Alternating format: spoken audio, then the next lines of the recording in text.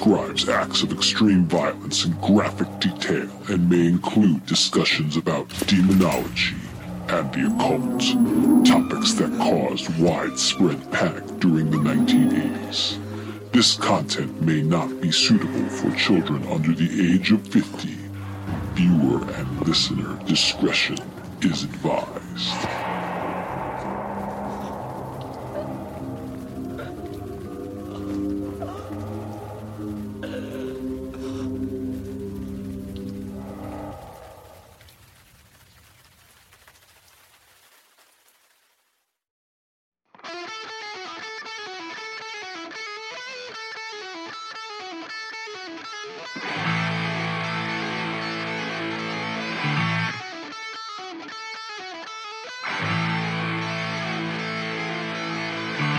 Welcome to the Grog Talk with your hosts, Dan and James.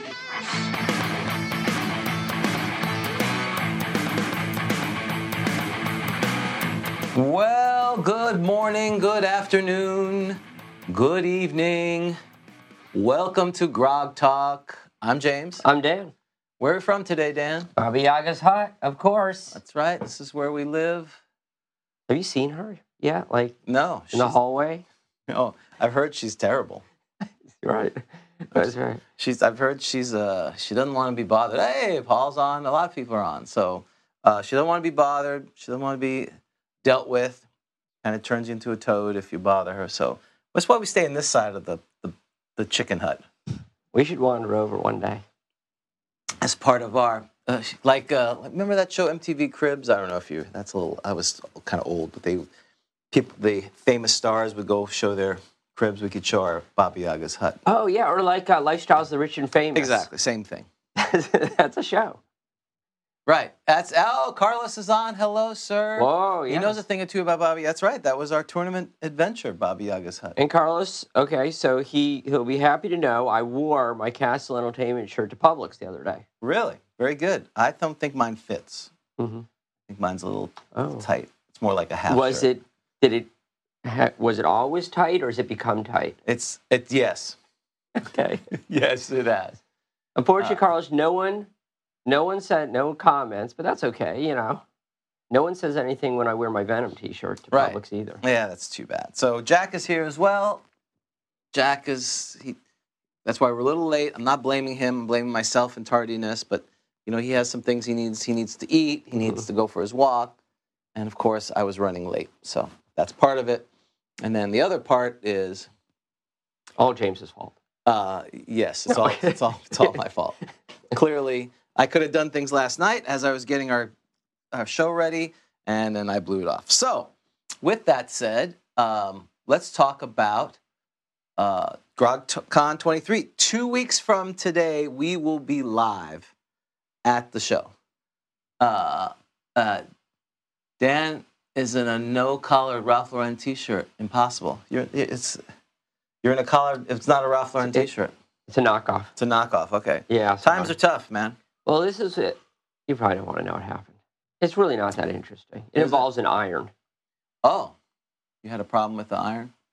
No, I had a problem that my shirt needed iron, my official Grog Talk shirt. Oh, that's very nice. But I appreciate them noticing. That's very sweet of them, don't you think? That's very nice that they're concerned about that.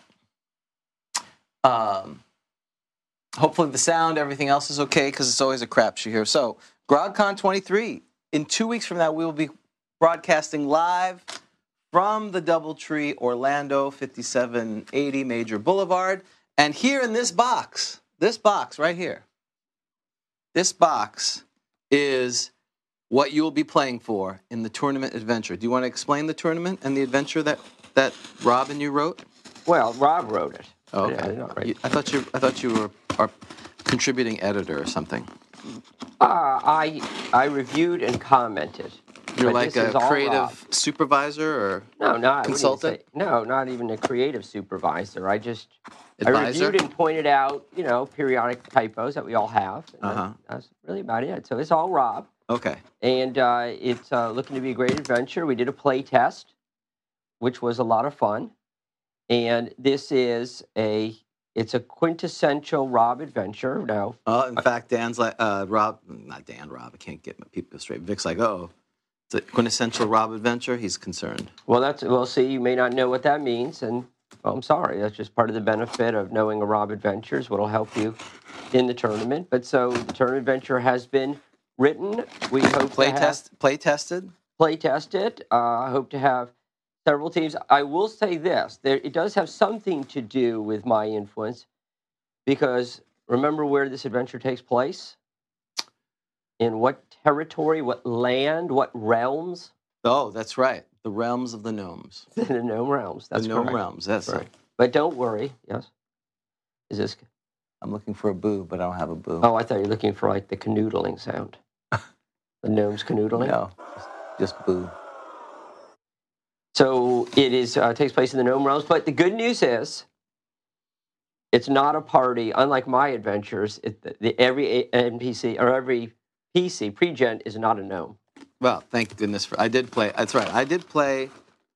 Was I a gnome in that? No. What are you talking about? She was the wizard. You're Madame Wizard. That's right. So, in this box from the Great White North are either that or it's a bomb. Not quite sure. You never know with Vic. Right. We'll take us both out at once. He takes over. Are the official groggies unpainted so that you can paint them? This is what you are playing for. Congratulations to whoever is the winner, because you get to win. This is part of the prize that you get. And can you describe it for those listening and not watching? At the first GrogCon, during the live part of it, Vic Dorso, a good friend of ours, Scourge of the North, he presented us a gift, the original Groggy, which is a large replica, 3D replica of the famous demon idol that is on the original Trampier artwork of the Player's Handbook, first edition, with gem-encrusted eyes and a bowl that you can burn things. So it was such a hit. People are like, oh, we would like this as well. And so subsequent to that, he has created the Groggy trophy. Right, so you have that. So this is the original Groggy. And so he has created baby Groggies, also known as the trophy that you will win. Oh, Jack, would you like to eat the trophy? What does it smell like?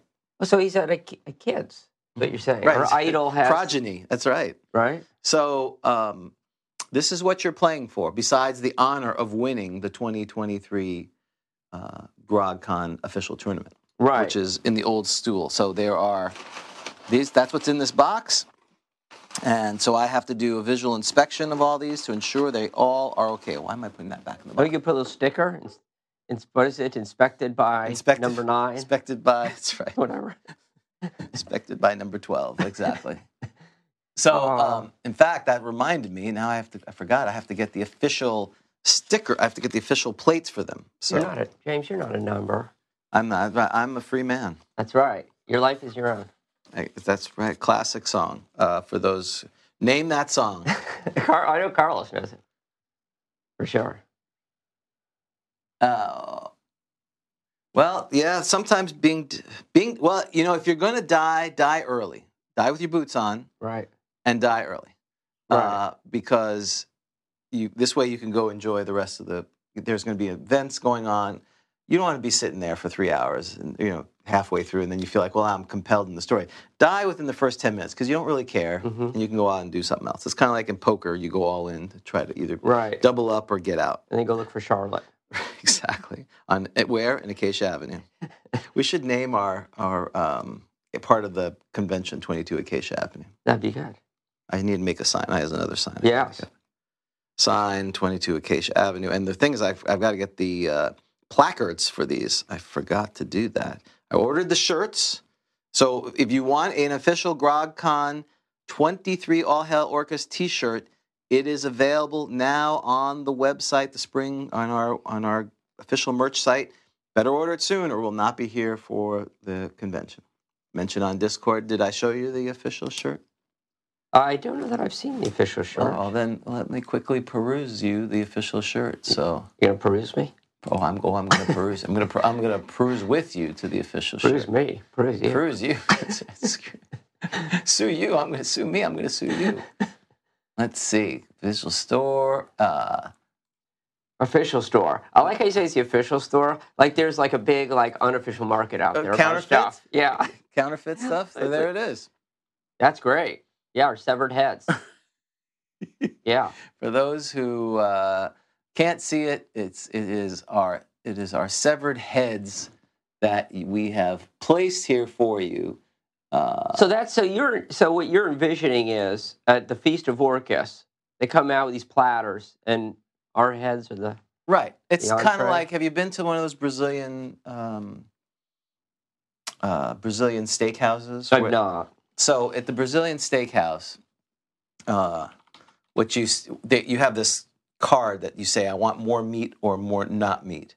And these meatadors come around, and they just have platters of meat, and then they say, would you like some of this? And they just put it on your plate. So I assume there's just various body parts of the Feast of Orcus. I thought you were describing the Flesh Pole Festival. That too. That as well. That is the same kind of thing. So, that should be next year's theme. So yes, the Flesh Pole Festival. That's right. I think it names itself. Grogcon24 Flesh Pole Festival. Return of the back for more. Back for more Flesh Pole Festival. Back for more meat. Now with more meat. More meat than ever. So I'm going to skip that one. Okay. That's too bad. I think you're going to miss out on that. It was the best one ever. That is correct, sir. He's exactly right. Carlos, of course, got it. All right. So anyway, the shirt is available. Go out there and take a look at it. I'm not playing shirt person. Those days are done. So if you're like, Games is over it, right. everyone.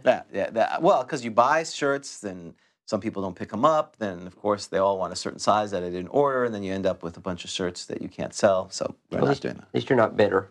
No, there's no anger. There's no hatred of it. Well, then I got to sit there too, and can't do anything else except sell shirts. Right. You need to mingle. Exactly. So if you want a shirt,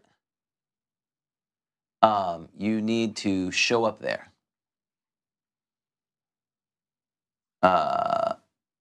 Good. Yeah. Start the bootleg store. That would be amazing. Has anyone bought the first issue of Flipping and Turning? No, it is out there. We have people watching it. Oh, people are watching. They are watching. I think they're waiting for it to come down a little bit. Just a little, yeah. Oh, you should do can you put like a line through it, like the reduced price? Right. Can you do that? I don't know if you can do that on eBay. You might not be able to. Well, you can put a discount. You can say it's on sale. So you should do that. To like $900? Yeah. Oh, well, maybe. We'll see. I'll see what happens. Right. Yeah, give a little line. Maybe I can give proceeds to charity, and then people pay $1,000. This way they'll... But then go ahead. But then you feel bad. Oh, no, well, it actually comes to... Apparently, I was reading someone who said, it's a little weird how eBay does it, because they give you the money, and then a few days later, they take the money out and give it to the charity. So you have it in your account for a while. Oh. So at that, if I was going to be terribly terrible, I could just take the money, close my account. Right. Say, so sad. Right. To poor orphans, whoever we were giving the money to. Got it. But I would never do that. No. And that's not something I would do, because that would be chaotic. That would be against my alignment. So, things that are going to happen. Obviously, Carlos Leising is going to be there. Vic Dorso is going to be there. I say that obviously, but barring a major category storm coming through here, they are planning to be here. Well, okay, ready? Oh, is there going to be a hurricane? Yeah, that's true. Right? Angry Monk during Grogcon. Is there going to be a hurricane? Right. The answer is yes. I know you don't have to roll the dice. Well, let's find out. Well, we know, of course, it's very funny, or at least ironic, is that last year's tournament adventure, I said, well, I want a hurricane hitting during the adventure. Right. Well, and there was. Upset. Will there be a hurricane striking Just specifically GrogCon. Right. It's right over GrogCon. It's going to GrogCon. Yes. Of course. Well, Okay. You've been warned. Right. You should probably leave now. right. To get here in time. You should probably hunker down for a few weeks. Yes. Just so that you don't miss it. So, so people should start driving now, right? Yes. Sonny should leave now. Sonny should. Is he on the road? I don't know. We'll have to find out from him. I think he has some event, so he may or may not be able to come, which would be terrible since he is the wayward knight. He is the Gawain of our thing. He was drove knighted into a hurricane. right through the hurricane From New Jersey. From New Jersey. Left on. That tells you how New Jersey is. Yes. He's like, let's go somewhere better. I have to go through a hurricane, but it's better. Yeah, how about Florida? There's a hurricane hitting.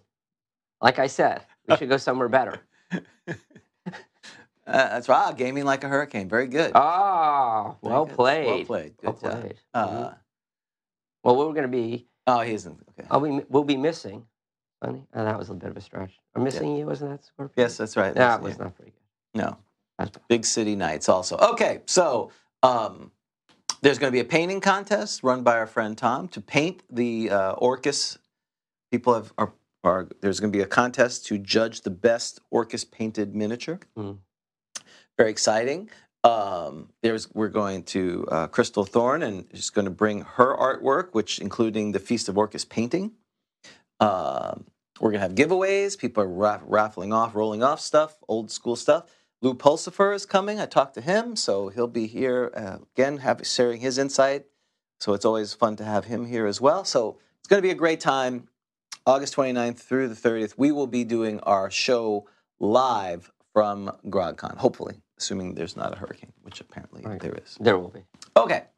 So in the meantime, go out to our Discord. You can find out more. All the news and information, the latest, is out on the Grognards Guild online. And what's also going to be released at GrogCon is issue 13. Okay, good. Yes, we will be there on the 30th. That's when it will be live. It's probably going to be like 10 o'clock on the 30th with our GrogCon episode. It's going to be like a game day. Right, it's a game day. Right, if you've seen Game Day. Right, if you're familiar with that, for college football, ESPN, they go to a location for the big game. Yeah. And so we're going to be there before the big tournament. Exactly. Mm-hmm. And we've done that before where you held up the fire giant guy. Yes. So we expect people to That's right. bring poster boards. Poster boards. Well, they don't know who some of the players are. That's the only problem. I think we should do that in advance. The pre-gens? And then you know your team. Yes, you get your pre-gens. You give like a team. Then you can pick your team name. Right. Right. And then they can hold the signs. Okay. Why do I feel like we'd do all that and there'll be no one with signs? No one will be there. Right. No one will do that. But it'll be fun. It's a good idea, but I don't see it happening. Right. Because we've done that, and you know what we get for that? We get, what is it? That's what we get. Right. We get nothing. But with that said, issue 13, the tournament convention issue of Flipping and Turning, will be released that same day. This is the ultimate get together of the Grog Empire. All this stuff comes together. The planets align. Everyone is there. It's going to be a big time. So, which means 14 is coming right after. If you want to contribute to that, reach out to Rob at editor@grogcon.com, smolderingdunegames@gmail.com. All right, and if you like all this nonsense, please subscribe. Go out to YouTube, put an iTunes review. We will, of course, read it verbatim, good, bad, or indifferent. Mm-hmm. So far, it's been good. I'm waiting for the one that's slightly critical so we can ruminate about it and lament about why they think that. Right. Just be bitter. Right. I mean, if you do a straight insult, that doesn't really bother us much. But if it's a slight criticism, that really gets under our skin. So you're letting them know how to upset me. Thank you. Yeah, if you're over the top insult, that doesn't really bother you as much. Right. It has to be this slight dig that then and that can be subject to interpretation. That is really when it gets. Oh, because then you think about it forever. Right. What did he mean? Exactly. So right. that's what you should go out to iTunes and do that. We should sponsor the Saturday night party. Well, we are running a Holmes Basic Dwarven Forge game during the evening. That's what we're doing. And then we'll probably end up at the bar because I'll be tired that's like 10 hours of DMing, so I'll be exhausted. Yeah. I'll be drinking. So, with that, the best of September 1983 we're up to. Okay, not a lot exciting here, in my opinion. So I'll tell you. So 40 years ago today, James, this was still the #1 movie. Oh, crap. What did we say the last time? 40 years ago, this was still the #1 movie. I'll tell you, I told you something that was in the movie, but you didn't remember it because I can't remember if you didn't see the movie or right. what. Right? I said 220. Mr. Mom? Correct. That's right. You Right. did tell me that. I have seen Mr. Mom, but I did not get that. And now that you mention it with Michael Keaton, I remember that thing. But it's not seared into my mind like some of the other. But now it is. Some people say, well, 220, 221, whatever it takes. Right. You'll go, that's funny. Right. That is funny. So I'm glad I remember that. Okay. That's scary that movie in 1983 is still the #1 movie. Well, it may have only been like week #2. That was a good movie. But don't you think? It's been 3 weeks since we had a show. Oh. So it's been 3 weeks. It's a good movie, but that just seems, I guess it's September. It's after Labor Day. They don't put out a whole lot of movies back then. I think Risky Business was #2 this week. Wow. So to me, that's more iconic of the 80s than Mr. Mom. So I'm a little disappointed with the song. Okay. Because, I was starting to say how I felt like I read the songs last time. Like, this is the 80s. Right. Like, the 80s as I remember them as a whatever-year-old at that point in time. So when I saw this song, I said, wait a second, I think this song had already been #1, but I was wrong. It just came from the same movie. Okay, so this is the #1. It's from the same movie? Of a song that's already been #1 this year. So was that Flashdance? Was it from Flashdance? You are on the right track. Right track? Sorry, you've got the right movie. Okay, you don't have the right song. You don't have the song yet, but yes, you are correct. It is from the movie Flashdance. Maniac? You are correct. Oh, come on. Yeah, that's how you bring it home. Yes. I see James dancing in his. I see James the teenager dancing to Maniac. No. Well, that and the that's how I took showers back then. I just put a chair down and a bucket above me. That's right. I see you remember that better. Right. You remember Flashdance better than Mr. Mom. Yeah. It's anything that was slightly erotic for my 13-year-old was way more seared in my brain than, right. Mr. Mom. So some divorced man taking care of kids, whatever. Yeah. So Terry Garr wasn't doing it for you. She did, but a few years before, like Young Frankenstein. But that was years before. Mm-hmm. Right. Again, once they're a mom with 3, kids divorced, it's not the same. Got it. At 13. That wasn't your thing. At 13. I didn't have any interest in that. Got it. Now that would be amazing at the age I'm at. This should be young for you. That's right. Exactly. It would be wrong the other way. Exactly. James. Exactly. You can't be going out with her. Exactly. You're way too old. Yeah, because the reality is she's probably 34 or something. Exactly. Yeah. James, we're getting old. That's right. Okay. So I'm saying at my 13, 14-year-old self, that had no interest in me. That's right. That's right. So we got to flip the calendar, more importantly. So James purchased for us this calendar, right? Realms of Wonder. Yes, discover Realms of Wonder. Discover it. Not just view it, but discover it. Discover Realms of Wonder, which is the official TSR 1983 calendar.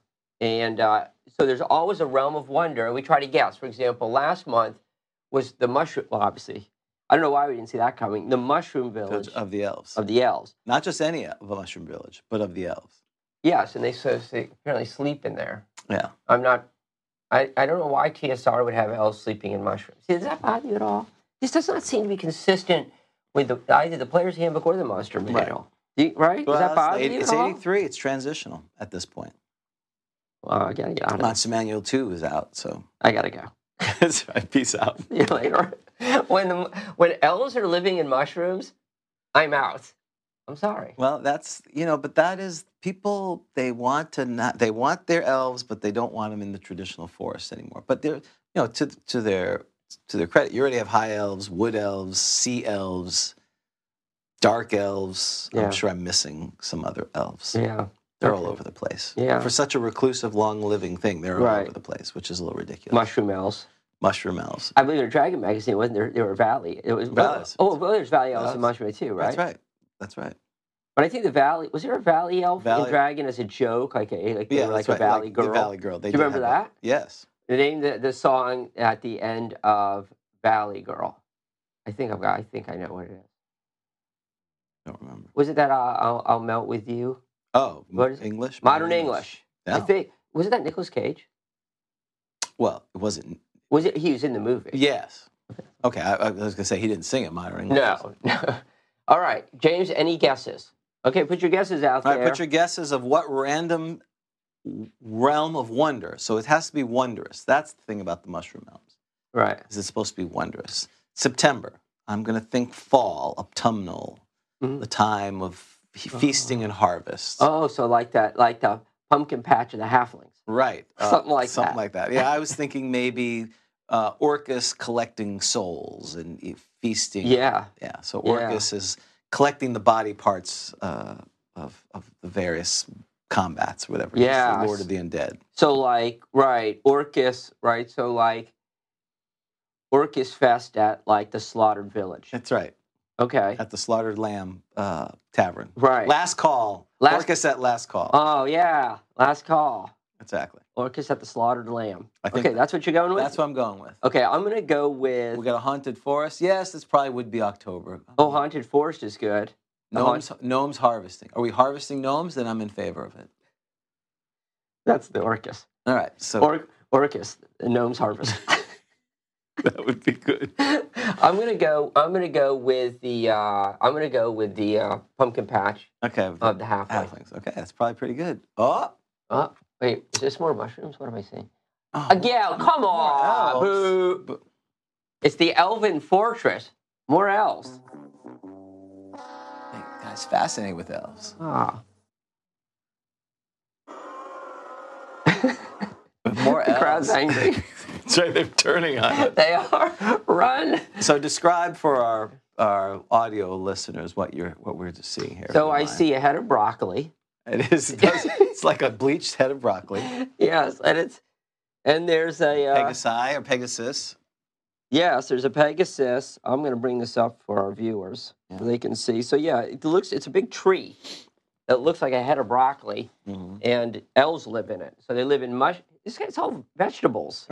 He's making a salad. Well, not broccoli. I mean cauliflower. I said broccoli. It's cauliflower. Yes, that looks more like cauliflower. It's a cauliflower village. Right. That's why they live so long, because they eat healthy. Okay. All right. There it is. So, and there's a Pegasi. There is. And they live near the forest, but it's not very hidden. Oh, it's on the water. There's a bay. Yeah. There's a bay. Okay. No, it's not. Well, okay. I mean, you're supposed to be like, trees. well, is that cauliflower? It looks like cauliflower. So then you wouldn't think it's a fortress. Right. Looks like cauliflower. Okay.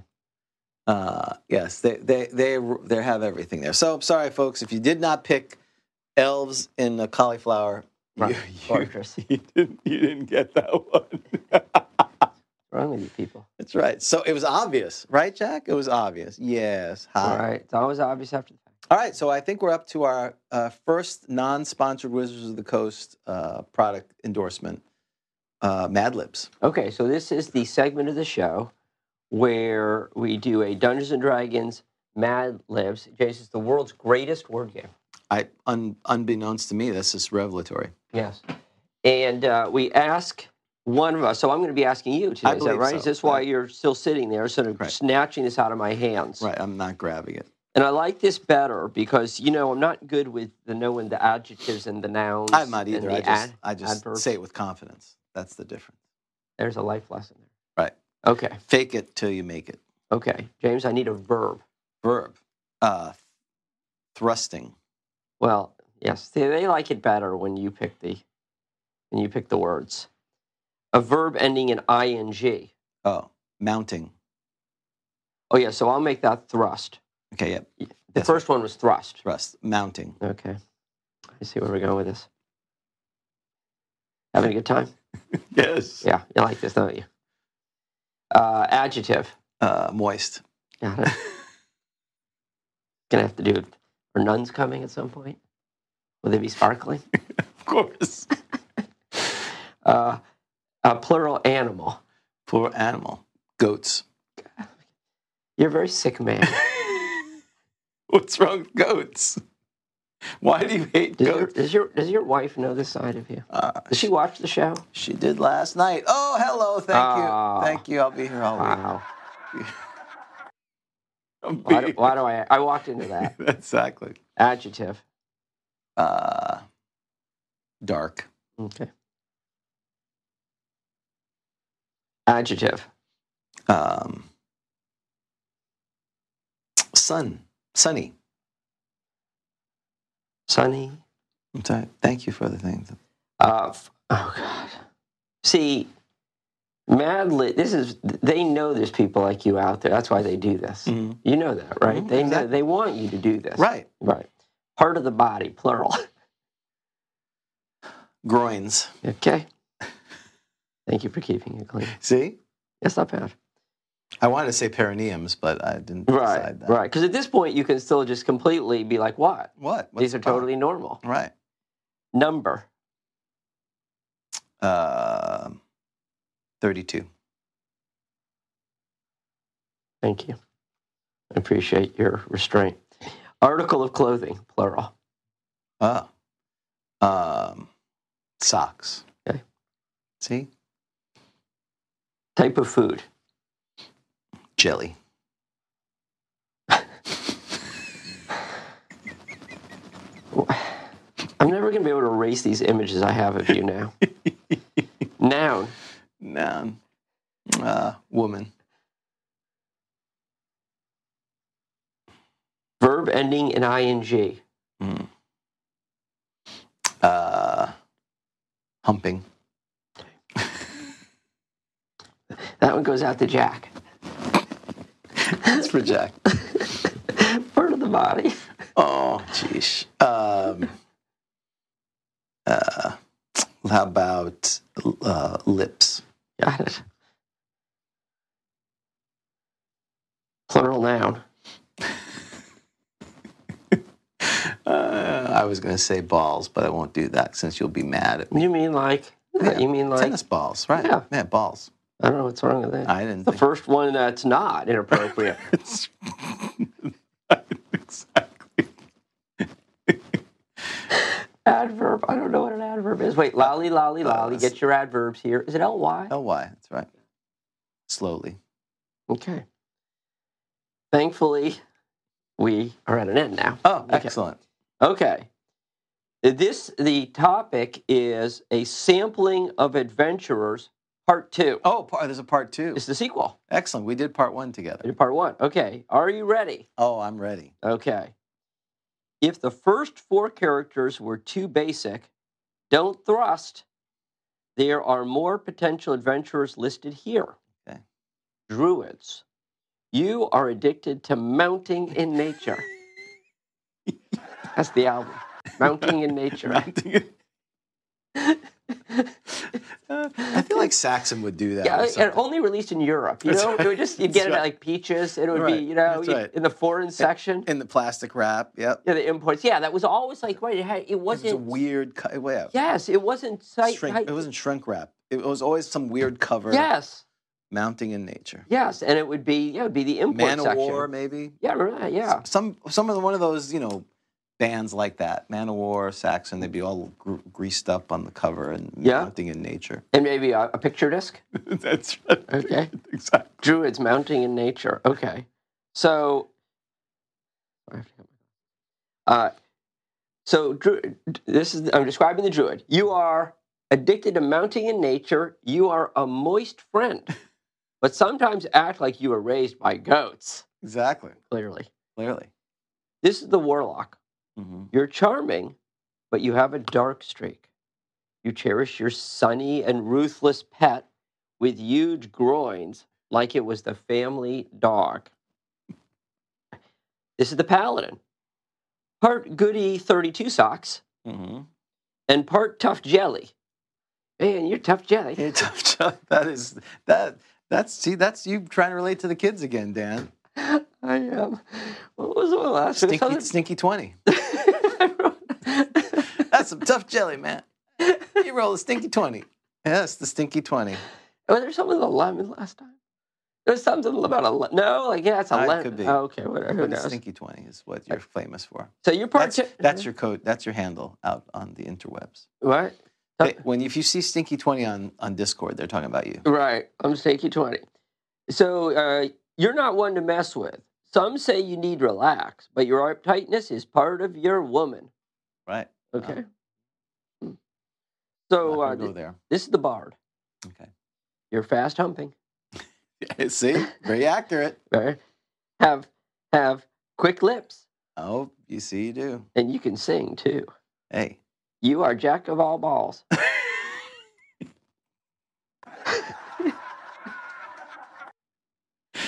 You're like a juggler. Exactly. Like a jester. Right. Okay. He's an entertainer. Right. Absolutely. Master of none. You slowly keep things interesting. Thank you. Well done. Wow. See, that was fun. About time we had one that was clean. That's right. Finally, something. You, no James. Innuendos there at all. Thank you, James. You're welcome. I appreciate you keeping this a family show. Well, we are. We are. If anything, as long as you're over 50, you're good to go.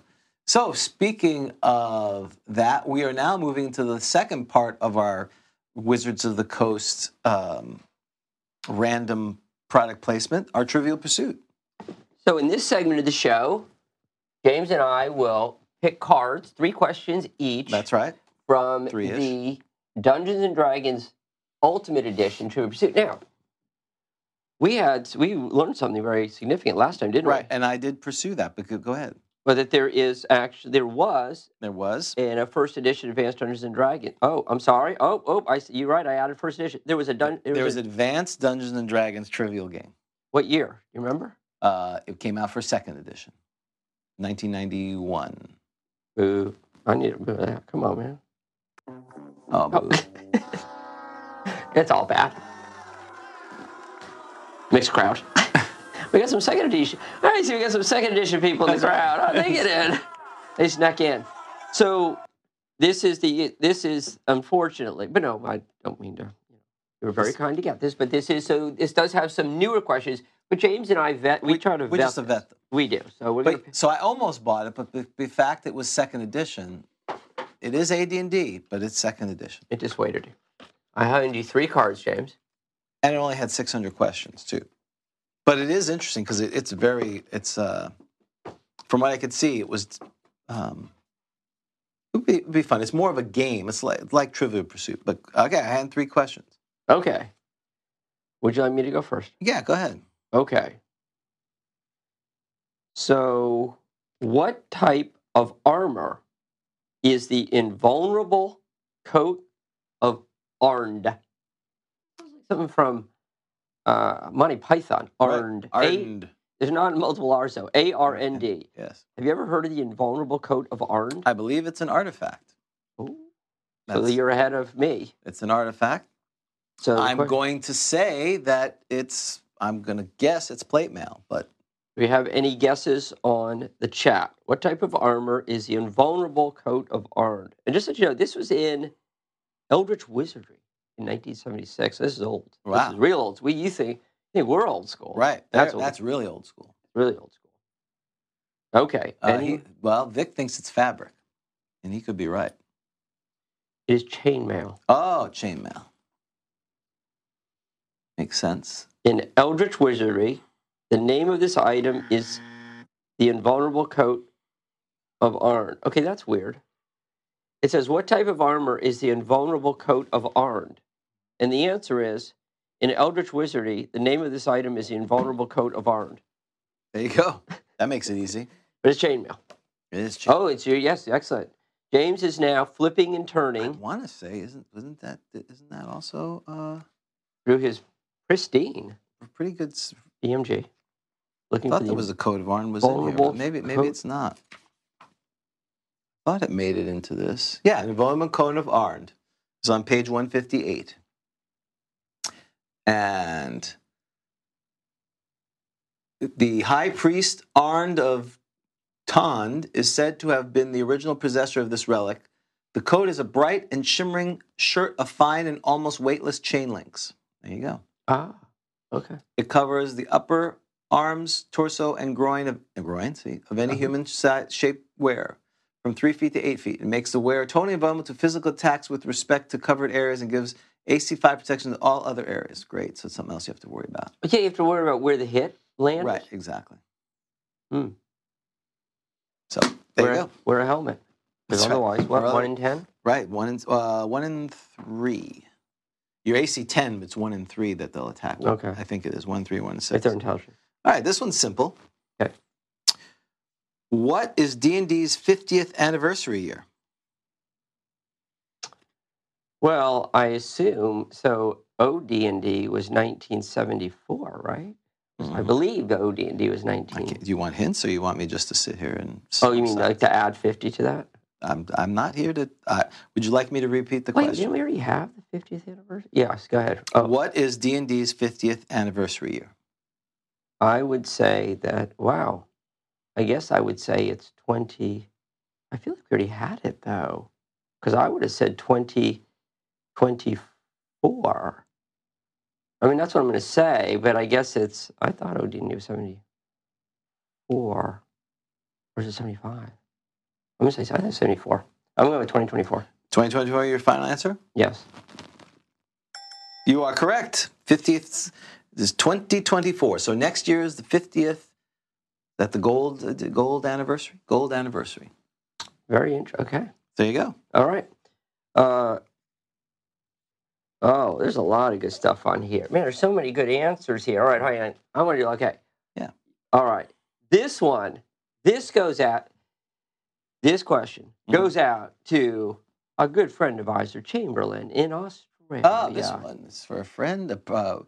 Was a request like Casey Kasem? Yeah, hope you're listening out there on the lonely road in Australia. You know, this one goes out to you. What creature, a magically created... I wish I could do Casey Kasem's. This would be great to do Casey Kasem's voice for these questions, wouldn't it? Right. What creature, a magically created construct, is shaped from a mixture of clay, ash, mandrake root? Ooh. Wasn't that on Harry Potter? Yeah. The mandrakes, they pull them up. Remember that? Yeah. Well, it's a famous... Obviously. And blood. What creature, a magically created construct, is shaped from a mixture of clay, ash, mandrake root, and blood? Dan. We know this because... Why do we know this? Because it redeemed one of the most ridiculous spells in first edition. Mending. Correct. We thought mending was stupid because it doesn't mend magical items, and then the Chamberlain mentioned that it is used in the creation of this creature in first edition. Which would have been a better question. Right. But it's the homunculus. Final answer? That is the final answer. You are correct, sir. Thank you. Okay. How's that? We knew that. All right, here's one that's actually going to be a little challenging for you. Okay. I'll be the judge of that.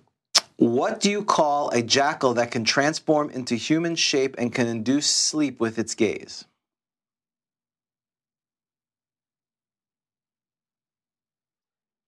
Okay, why is this hard? Read that again. I didn't say it was hard. I said it was challenging. What did you call a jackal that can transform into human shape and can induce sleep with his gaze? Well, you got to be a jackal-ware because you're going the other direction. I'm going to say jackal-ware. Is that your final answer? Yes. Jackalware, correct. The demon lord Grass created jackalwares to serve his other minions, the Lamias. How about that? That's a lore that we didn't know. Yeah. I don't know, it was probably added later, but the jackalware is exactly correct. Too much information. Okay. There's a lot of good stuff here. I just want to read all these. Who ran the TSR? This is good because, we've been doing Imagine Magazine questions. Right. So this is perfect. Who ran the TSR UK subsidiary which was founded in 1980 and would go on to publish Imagine magazine, and I'm going to add something here in parentheses, it's not on here, and who also got into a spat with friend of the show, Louis Pulsifer, Right. over his... and I know this, and I just can't remember the guy's name. He did tons. He edited the Fiend Folio. And he did Turnbull. Yes, you're correct, sir. Don Turnbull. Thank you. All right, let's see. Okay, more history. Who? You ready for this? Yes. Who took over the editorship of Dragon magazine from Tim Kask in 1980? We know this. I want to say it's, is it Jake Jaquette? Do I have the name right? Is that your final answer? Yes. You are correct. Yeah. Wow, we are really good at this. Okay, yeah. We're on fire. So his real name is Gary. What? Jaquette's real name was Gary, but he went by Jake to avoid confusion. Gary told me couldn't use it. Gary is my name. You can never use that name again. That's probably happened. What do you think? Okay. All right. All right. Hold on. Okay. Hold on. Let me find it. Oh, okay. All right. In early issues of Dragon magazine, who serialized his fantasy fiction, The Gnome Cachet, using the pen name Garrison Ernst? Gosh, that's a really good one.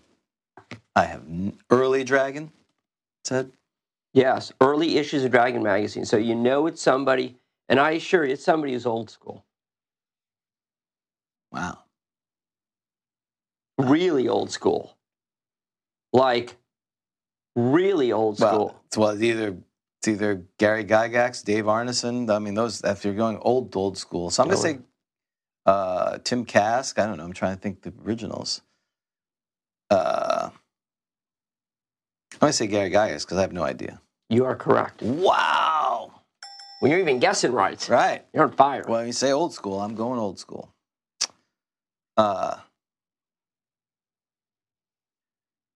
Here, this is sad. What intermediary company did Wizards of the Coast have to acquire it in order to buy TSR in 1997? Hasbro? Uh-oh. I've ruined the streak. I thought it was Hasbro. Wait, no, Hasbro is way bigger than... Oh, the Hasbro would be buying Wizards of the Coast? Yeah, Hasbro bought Wizards of the Coast later. Oh, maybe that's where I got that from. This one would be very hard. I did not know this answer. I don't know. The Five Rings Publishing Company, a spin-off of Alderac Entertainment Group. Wait, read that question again. What intermediary company did Wizards of the Coast have to acquire in order to buy TSR in 1997? So Why did they have to buy that company? Well, it doesn't say that. It just says the Five Rings Publishing Company. They had this. Okay. They had to buy in order to buy TSR. Maybe there was some kind of. Maybe did that company own a lot of majority stock in? I guess in TSR. I've never heard of that company. So weird. I've never heard of it either. So probably in the book that I haven't finished. All right, where's the book? Game Wizards. I'm sure it's in there. What's the name of the? Five Rings. You're going to just... No, this is real flipping and turning. Yeah, you are. Okay, I'm just going to see if they're in the index. Five Rings Publishing Company. Have you seen the show? Well, that's true. Are you familiar with Grogcon? I am familiar. Five Rings Publishing. But I try to do some self editing to prevent these. Five Rings Publishing Company. Or the Alderac... It's not in here. Alderac Entertainment Company. Okay, Alderac. Alderac. It's almost like Alderaan, but not quite. Oh, that's so sad. Don't say that. No, I'm not seeing it. Okay. Maybe that didn't go through the... Did it go through the end of the acquisition of TSR? I don't remember. Oh, maybe not. Okay, nothing. I read half of it, and then I didn't take it back. Because... You reached 1985? I didn't get to 19... Well, this was 97, so... All right, well, that was sorry, I screwed up at the end. No, it's okay. No, that was it. If you would have got that, I would have been like, wow, you are cheating. Because we never heard of that before. I came in here. Yeah, while you were away, I just came and read these. All right, he's going on the bottom. All right, there it is. All right, excellent. Okay. That was We're all. still pretty good. I think we got like an A minus. Yeah. You think? We would hold our own against a few of those. I'm sure that a lot of people would still kick We'd our be butt. walking out going like, "Did you get that last quest? What the heck was that?" Right. I put Hasbro. Hasbro. You idiot! Well, what?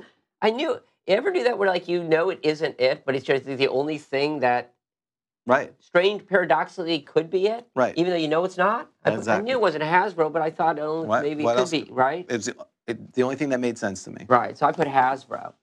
Then the professor comes back next time. He writes on the board 5 because everyone missed it, right. and he writes it not Hasbro. And didn't you read the syllabus? Yeah, it wasn't. You didn't even say it in class. You mean that was in? He's like, it's in the book. Right. You didn't even say it in class. No, it's in the online article that was listed in the syllabus. It's not even in the book. Right. You're supposed to read it. Everything in the syllabus you're supposed to read. That's fair game. Right. That's a lesson to you. That's exactly. That one was for it. And then there's always that one kid who got it right. Like, didn't you read that? Right. It's very clear in the syllabus that this would be included in the test.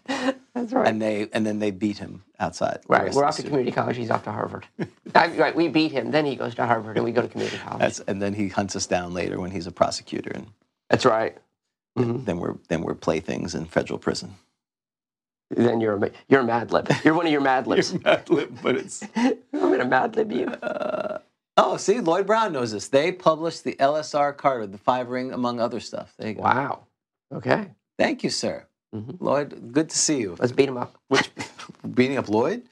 He's one of the DMs here. We can't beat him up. No. Because then you'll have to DM. All hail Lloyd. All right. I love Lloyd. And between you and Lloyd, I got Lloyd in the fight against you. No offense, Dan. You got anybody. Small children, maybe you can take, but that's about it. With that said, I'm ready to do some sage advice. Let's do it. So this is a segment of the show where one of us reads questions to the other from one of the magazines from back in the day. We started with Sage Advice. We've moved on to Imagine Magazine. Yes. Speaking of Don Turnbull. And I am reading them to James, and James is going to try to be sagacious. Yes. And I'm going to play, I always feel like when I take my glasses, I'm like the hanging Chad guy. Remember the hanging Chad guy? Yes. That poor guy. Okay. Because I've got these on my phone. Okay. These are great. Oh. They're hard. Okay, well, I'm ready. Yeah. Probably means I'm getting them wrong, but okay. You better be. Some are harder than others. Okay. Question number 1. Yes. What happens to cursed armor and or weaponry when hit in combat by a rust monster or disenchanter? Well, I don't know what a disenchanter does, but a rust monster, it would be destroyed just like any other magical thing. It would follow the same chance of being destroyed by rust as any other thing. Does it get any sort of protection against rust monsters if it's magical? I think it takes longer for it to be consumed. You're going to have to get... Because you may want to decide whether or not you want to comment on whether you believe that any sort of additional protection given to... I believe it does have additional protection because it's magical. So you're going to want to decide whether or not that magical protection and bonuses should extend to cursed. It does. Okay. That's my opinion. Okay. So what happens in page 83 of the monster manual, if a rust monster touches metal with its 2 antennae, rolled to hit, it rusts and corrodes the metal. Note that magically endowed items get a saving throw. 10% chance of not being affected for each plus. So basically, wow, it's a terrible saving throw still. So it does get destroyed, and you do give it an adjustment for it based on its negative. You are correct, sir. Thank you. We suggest. I like how they suggest. Right. Times have changed, James. They're just suggesting now. We suggest that when any cursed metal magical item is hit by a rust monster, it should be treated like any other magic item attacked in this fashion. Cursed object will have a 10% chance that it will not rust per minus of the object. A rust monster is not interested in the magical nature of the metal object, merely its food value as rust. Now, would you like to take a perusal at the Disenchanter? This Disenchanter is in the Fiend Folio. Fiend Folio, yes, I remember. It's like a like a dog or something with a big beak. Is that the one that? Yes, it's one of those things that you just sort of. I never pay attention. And it's like he's sucking a shield, if I remember correctly. Yes, that's exactly where I'll show you first. You're absolutely right. Okay, yeah, now I remember. So you remember the drawing, right? Yes. So the disenchanter resembles a spindly. What page is on? Dromedary. I'm on page 27. Ooh, a fancy word. What does that mean? I don't know what that means. Spindly It sounds like a character. Spindly dromedary. Spindly dromedary. Why is every one of your characters a pirate? That's okay, so you're a sailor, man. That's right. Do I have to be a sailor? Do I have to be a pirate? So you're a spindly dromedary, like. Yeah, that's supposed to help me. No. Okay, do you want him to be Eastern European? I think someone's probably told us what dromedary means. Camel with one hump. All right. Does it ever bother you that our viewers have so much more knowledge No, than we do? Thank goodness, because if we are the best that there is, it's a sad world. Was it Lloyd again? No, it was actually Minion. Thank you. Thank you, Minion. With a long... And Paul both came up with camel. And it does look camel-like, doesn't it? Yes. So now we learned something. It's like a camel with a long nose, a long, flexible, muscular snout, which can extend as much as 5 feet from the head in attack. This is Sophie and Folio, isn't it? Mm-hmm. It is a... I'm listening. I'm trying to read ahead. It is a pale electric blue in color and slightly translucent. Why?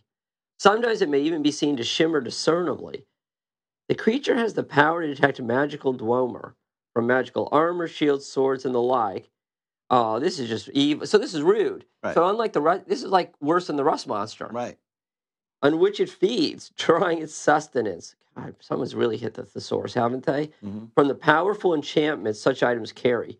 It is reasonably discerning in this power, being able, for instance, to distinguish between armor of etherealness and +1 armor, and selecting the former, of course, as containing stronger radiation. Should the beast... So this is sort of the equivalent of, and they love human flesh. Right.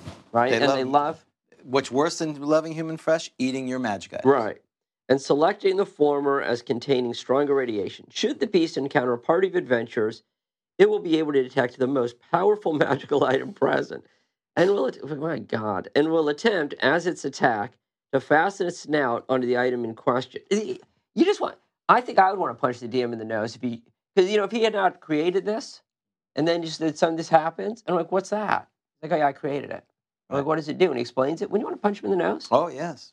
Well, you guys... Except you'd want to punch him in the nose, but the problem is, as we all know, there's this, at least in old school games, this communal joy and fear when bad things happen to a character. Meaning, we all don't want it to happen to ourselves, but we find it immensely entertaining when someone else, it happens to their character. We do. I don't know if it's exactly Schadenfreude, but it's in that, it's a cousin of it anyway, right? I'm not like happy that they lost it's Helga Freud or whatever. Yeah, because I don't know that I'm like happy as much as it is funny. Right. I'm not like, I don't know, like wishy. I'm not wishing bad things happen, but it is hilarious when it happens. That's the problem to me, the best D&D games that I've been in are where basically it's a caca show. Right. Right? Exactly. It all falls apart. It all falls apart.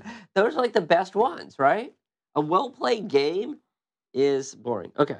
So, but that's where it is. It's you feel terrible when it happens, but you just, and particularly what's good about this one is because it goes after the best magic items. So you can see that, they found a thing and the characters I got Black Razor. Right, lording over everyone else how great their magic items, and then this comes, and then they smile. Everyone smiles. And everything's great. Actually, it happened during our campaign. I'll explain that when we're done with this. Okay.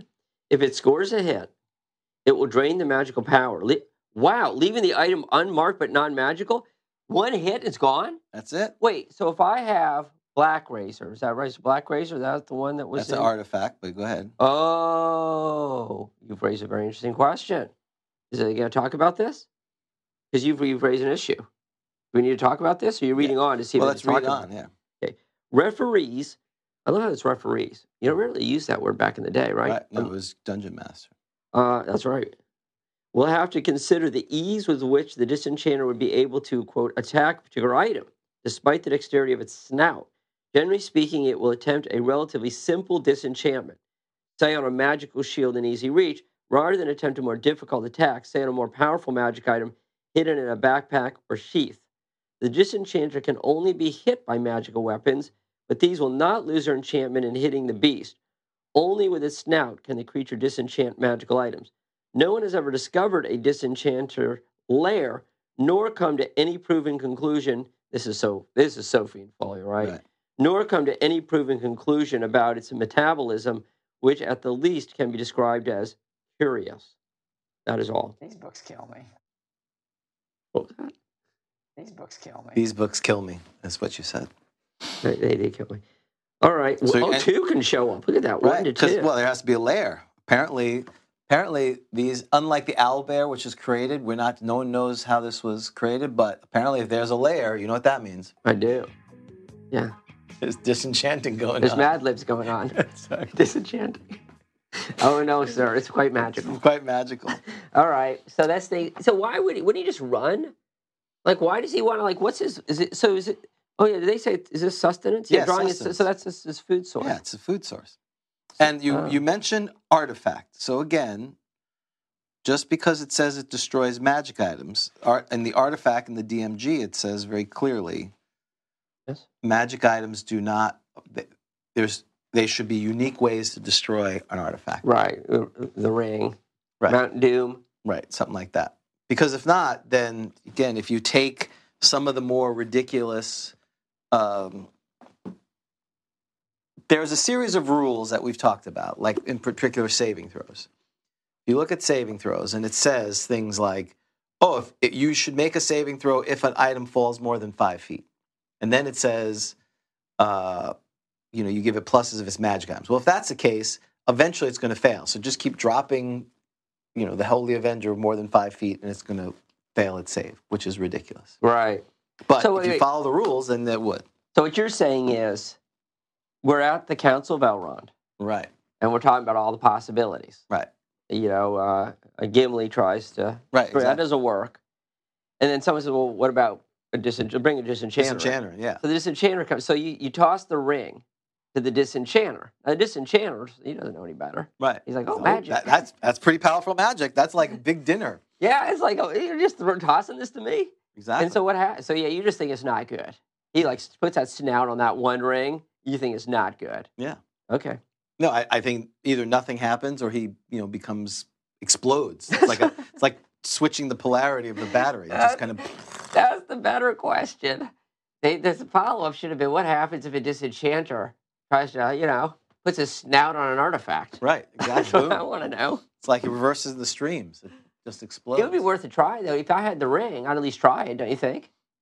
Well, that's, yes. Before you send me to Mordor, a little halfling. Right. At least I'd smash it on a couple of things. But apparently, you didn't follow the lore then. But someone's saying there's 0% chance in lair. What? Did they say that? What? Oh. Wow, they got their fiend folio. Oh, so there's no business going on. It says nil. Nil. So then, how is there a lair? Did it say lair? Did I say lair? It says at the last thing, no one's discovered a lair. But apparently there is one, but they're never there. Boo. They're never there. It shouldn't be nil. It should be question mark. Right. We don't know. It's a question mark. Exactly. That's so weird. Hang on. I gotta fix it. You're going to put it. Yeah. He's writing in the books, folks. Well, it's wrong. Writing in the books. It's wrong. Okay. All right. You did it. Now, would you like to answer the question, sir, about now that you've boned up on the disenchanter? Yes. What do you think happens when a disenchanter puts his or her snout on a cursed item? It sucks the life out of it. Is it tasty? I'm sure he likes it because he doesn't care. It's magical. Okay. We think the disenchanter will probably have a disinclination for draining. Oh, I see. No, hold on. Just sit tight. It's okay. You might get some vindication here. We think the disenchanter will probably have a disinclination for draining magic from a cursed item. It lives on the energy inherent in magic items, and the energy in cursed items might be expected to come well down on its gourmet preference list. So they think they The council. think it's not tasty.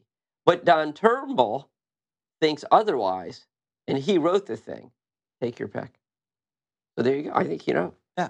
you have Don. You already have Don Turnbull on your side, Oh, right? I like it. I'd rather have Don on my side. He's like magic is magic, and he wrote the thing. I think it's interesting that they're like, well, Don wrote it, and he thinks this, but we. So this is very interesting if you think about it. This is like exploding everything, and I actually like this. This is suggesting that we should have punched Don in the face because he's the one who wrote it. Is what back to your rule. Well, that too. So right. So Don wrote this, yet he doesn't control his opinion. Does not have any binding force. Do you find that interesting? I do. They openly say, "Look, we're admitting what Don says." He's released it to the world now. Right. He's wrong. We think he's wrong about his own creation. Right. That's kind of interesting. It is very well. It says something about the egalitarian nature of the people who were there at the time. That's true, and it makes you wonder about the Gary. Everything he says is canon. Right. Right. Because you're saying he's infallible. Well, there is the problem with the pictures now.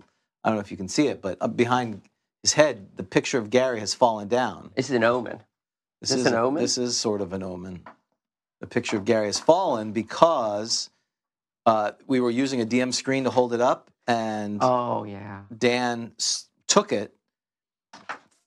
Is it fair to say you carelessly put the picture here after you just basically tossed Gary's picture aside to get the DM screen? I was in a hurry.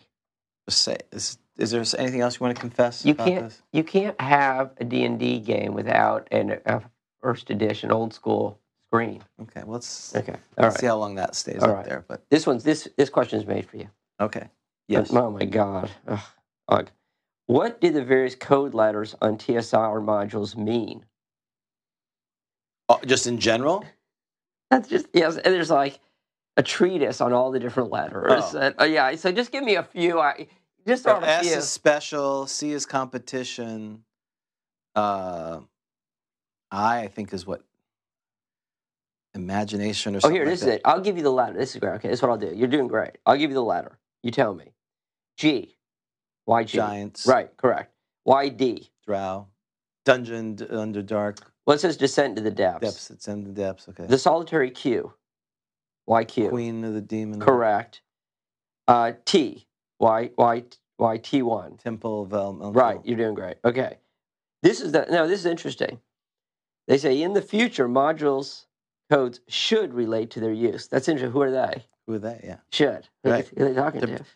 I guess they're putting a personal opinion in. Maybe they're hoping Geneva will change it at that point. These crazy Brits. Okay.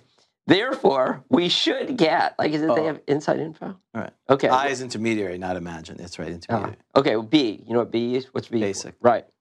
X. Expert. Exactly. K. I didn't even heard of K. I don't know K. Companion. K for companion, of course. When the companion set is finally published, was there such a thing? There was later. Okay. So what year is this? 1983? Yes, it says. So Menser's comes out in 83, the red box, the blue box, and then so BECMI, BECMI, BECMI. Oh, the C is the... This is the companion. Got it. N. Well, N1 is the reptile god one, but I don't know what it stands for. Novice. Novice. Okay, well. L. Was that for Len Lakofka? Low level. Low level. Low level. T. T is the Temple of Elemental Evil, right? Oh, wait. Yeah, but I guess they're saying in the future? What? Intermediate. C. Competition. Correct. You got S. You've already said it. Special. You were right. Absolutely right. WG. Were there WGs? Yeah, World of Greyhawk. Yeah, that's right. Why were the A modules coded A? I know they're the slaver ones, but I don't know. I don't know what the A stood for. So you're saying you can discover no discernible reason for it? No. There's no discernible reason. Or they can discern. Anyway, there's none that they can discern. That's funny. Isn't that great? U and UK, pretty obvious, right? U and UK, for UK, of course. Okay, well then there's other stuff, gang, where they go to boot hill. So there it is. So it's quite a hodgepodge. Right. Oh, Okay. AKA, we didn't have really a plan. We just kind of did them. Right. Yes. Okay, no, this is a very good question. Okay. Very important.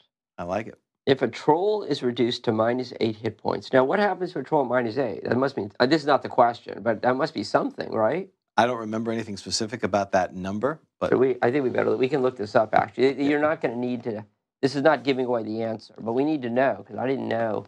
I don't remember anything about -8 in there. Okay, so I'm at troll in the Monster Manual.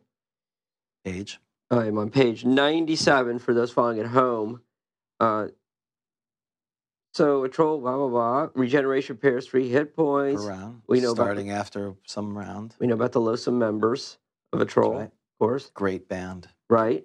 So we know about total dismemberment. Mm-hmm. Also a great band. That was a doubleheader that you can't remember. That was a great show. One time only. I don't see anything about -8. Yeah, a -8. What's going on? -8 has no meaning to me. Isn't that good? Right. It's bad, isn't it? Well, maybe it's a British conversion from pounds to metric. I don't know. So I see. It was a conversion rate at that point. Right. US -10. Yeah. Was that at that point -8. in September 83 or You're from the sterling pound to the dollar. Right. What's the conversion? Okay. If a troll is reduced to -8 hit points by normal combat, not by being burnt. So let's just say he's dead. And then a cleric casts an animate dead spell on the body. So you can what can you animate? The animate dead spell. You can animate anything as long as you have enough hit dice to do it. Really? Yeah, because you can animate in the DMG. It talks about you can animate. If I remember correctly, they clarify. I thought I only could do. Normally it does skeletons, type. but then later, I think in the DMG it explains, if I remember correctly, animate dead. If I understand, this is basically a good spell. Is that right? That's right. It's a very good spell. All good clerics should be doing. Animate dead. This spell, I'm on Player's Handbook, page 46. This spell creates the lowest of the undead monsters, skeletons or zombies, from the bones or bodies of. See, this says of dead humans, but you're saying this is going to be overridden or expanded in the DMG. The effect is to cause these remains to become animated and obey the commands of cleric casting the spell. Okay. It shouldn't be done by good characters unless it's really necessary. Now, you said, okay, read to me from the DMG. It's page 41. Okay. It's a very large section here. It is, of course, possible to animate the skeletons or corpses of demi-human and human as well as human sort. Why would they say, of course, when it said human in the Player's Handbook? Like I'm being scolded? Right, moron. If creatures with more than basic 1 hit dice or 1+ hit dice are so animated, the number of such skeleton zombies would be determined in their hit dice rather than the total numbers. Thus, a cleric of 6th level could animate 6 skeletons of human or humanoid sort in life which had less than 2 hit dice. 3 of such who had less than 3, 2 or more, but 2 or more hit dice, or a single creature which had 6 but less than 7 hit dice. For such additional hit dice, the skeleton or zombie would gain another die. Thus, an animated skeleton of a fire giant, 11 hit dice monster, is 10 over the norm of a skeleton, so it would have 1 plus 10 hit dice. Okay, great. Likewise, a fire giant zombie would have 10 over the sort of typically made by a zombie, would have 2 plus 10 hit dice. This does not enable a cleric to make the skeleton zombies a character 2nd level higher. That they're basically humans are just humans. But it says fire giant, because I was about to look up humanoid in the glossary. It refers to anthropomorphic, generally hostile creatures, orcs, goblins, hobgoblins, kobolds, etc. But so basically anything that is human, any humanoid. Well, it says demi-human and humanoid, as well as human, sort, period. Got it. Okay. Very odd sentencing there. Because if he had not said fire giant, I would have been telling people no on fire giant. But now it's a yes. Well, yes. Go ahead. Well, and isn't there also is it Monster Manual 2? There's monster zombie or zombie? Yes, the zombie monsters. Right. So you get all kinds, and zombie dragons and zombie skeletons, skeleton dragons, all kinds of things. Yes. Okay. Which is based on that. Okay. You might already get an idea where this is going. If a troll is if a cleric casts an animate dead spell on a dead troll, what happens? Is the result a zombie with regenerative power, a normal zombie, or a troll which regenerates and negates the spell? Yes. It's the last one. The troll is not dead yet. It could be at negative 300,000 points. It's not dead. Oh, that's why it's -8. Because not dead. Is that why they picked? I don't know why they picked -8. That just seems arbitrary. They just meant from 0, between 0 and -9. Is that what they're talking about? Yeah, I guess so. Maybe. And they're using that rule. Apparently. Because that's an optional rule, right? The troll is not destroyed because it says in the description that any part of it will regenerate the entire creature again if it's not burned to the ground. Oh, right. So it's not even It's not dead. It's not a negative. It's never. The difference is that when you beat it down, again, assuming you don't chop it up into bits. Yeah. If you beat it down, it collapses and then it doesn't move because it has to regenerate 3 hit points around. The way it's always been sort of played is you beat it down, then you cover it in oil and you set it on fire, and then eventually you burn it all up because if any of it remains, it says it will reform after that. So. Oh, right. So so it's just normal death. So Right. it's a kind of it's an interesting question. Because it's the same thing like a ring of regeneration. You could be at minus 5,000 hit points, but even if you're suffocated as that, you will eventually come back unless they burn you or take the ring off. Yeah, so you're not dead. You're not dead. So you're just wasting. You're blowing a spell. Right. That's my opinion. Okay. Answer. This is a tricky one. No, not for They me. say. Not to you. No, simple. You convinced me. Let's see what they say. If the troll were left alone, it would regenerate into an active, very much alive troll. We all agree with that. If burnt, it would be permanently dead. We all agree with that. The generative power would have been interrupted. Okay. Therefore, casting an animate dead spell upon the hapless body of a troll will also interfere with its regeneration.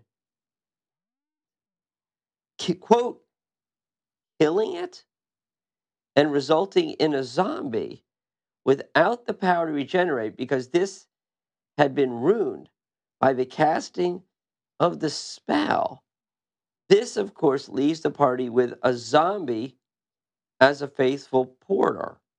On the whole, this is not a bad way of dealing with a troll. Yeah, I don't agree with it.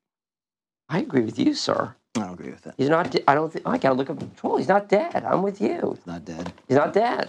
I'm not dead yet. Out come the monster manuals. Not dead. And he's not undead because sometimes, again, animate dead doesn't say anything about resetting. It does now. Okay. So where? Okay.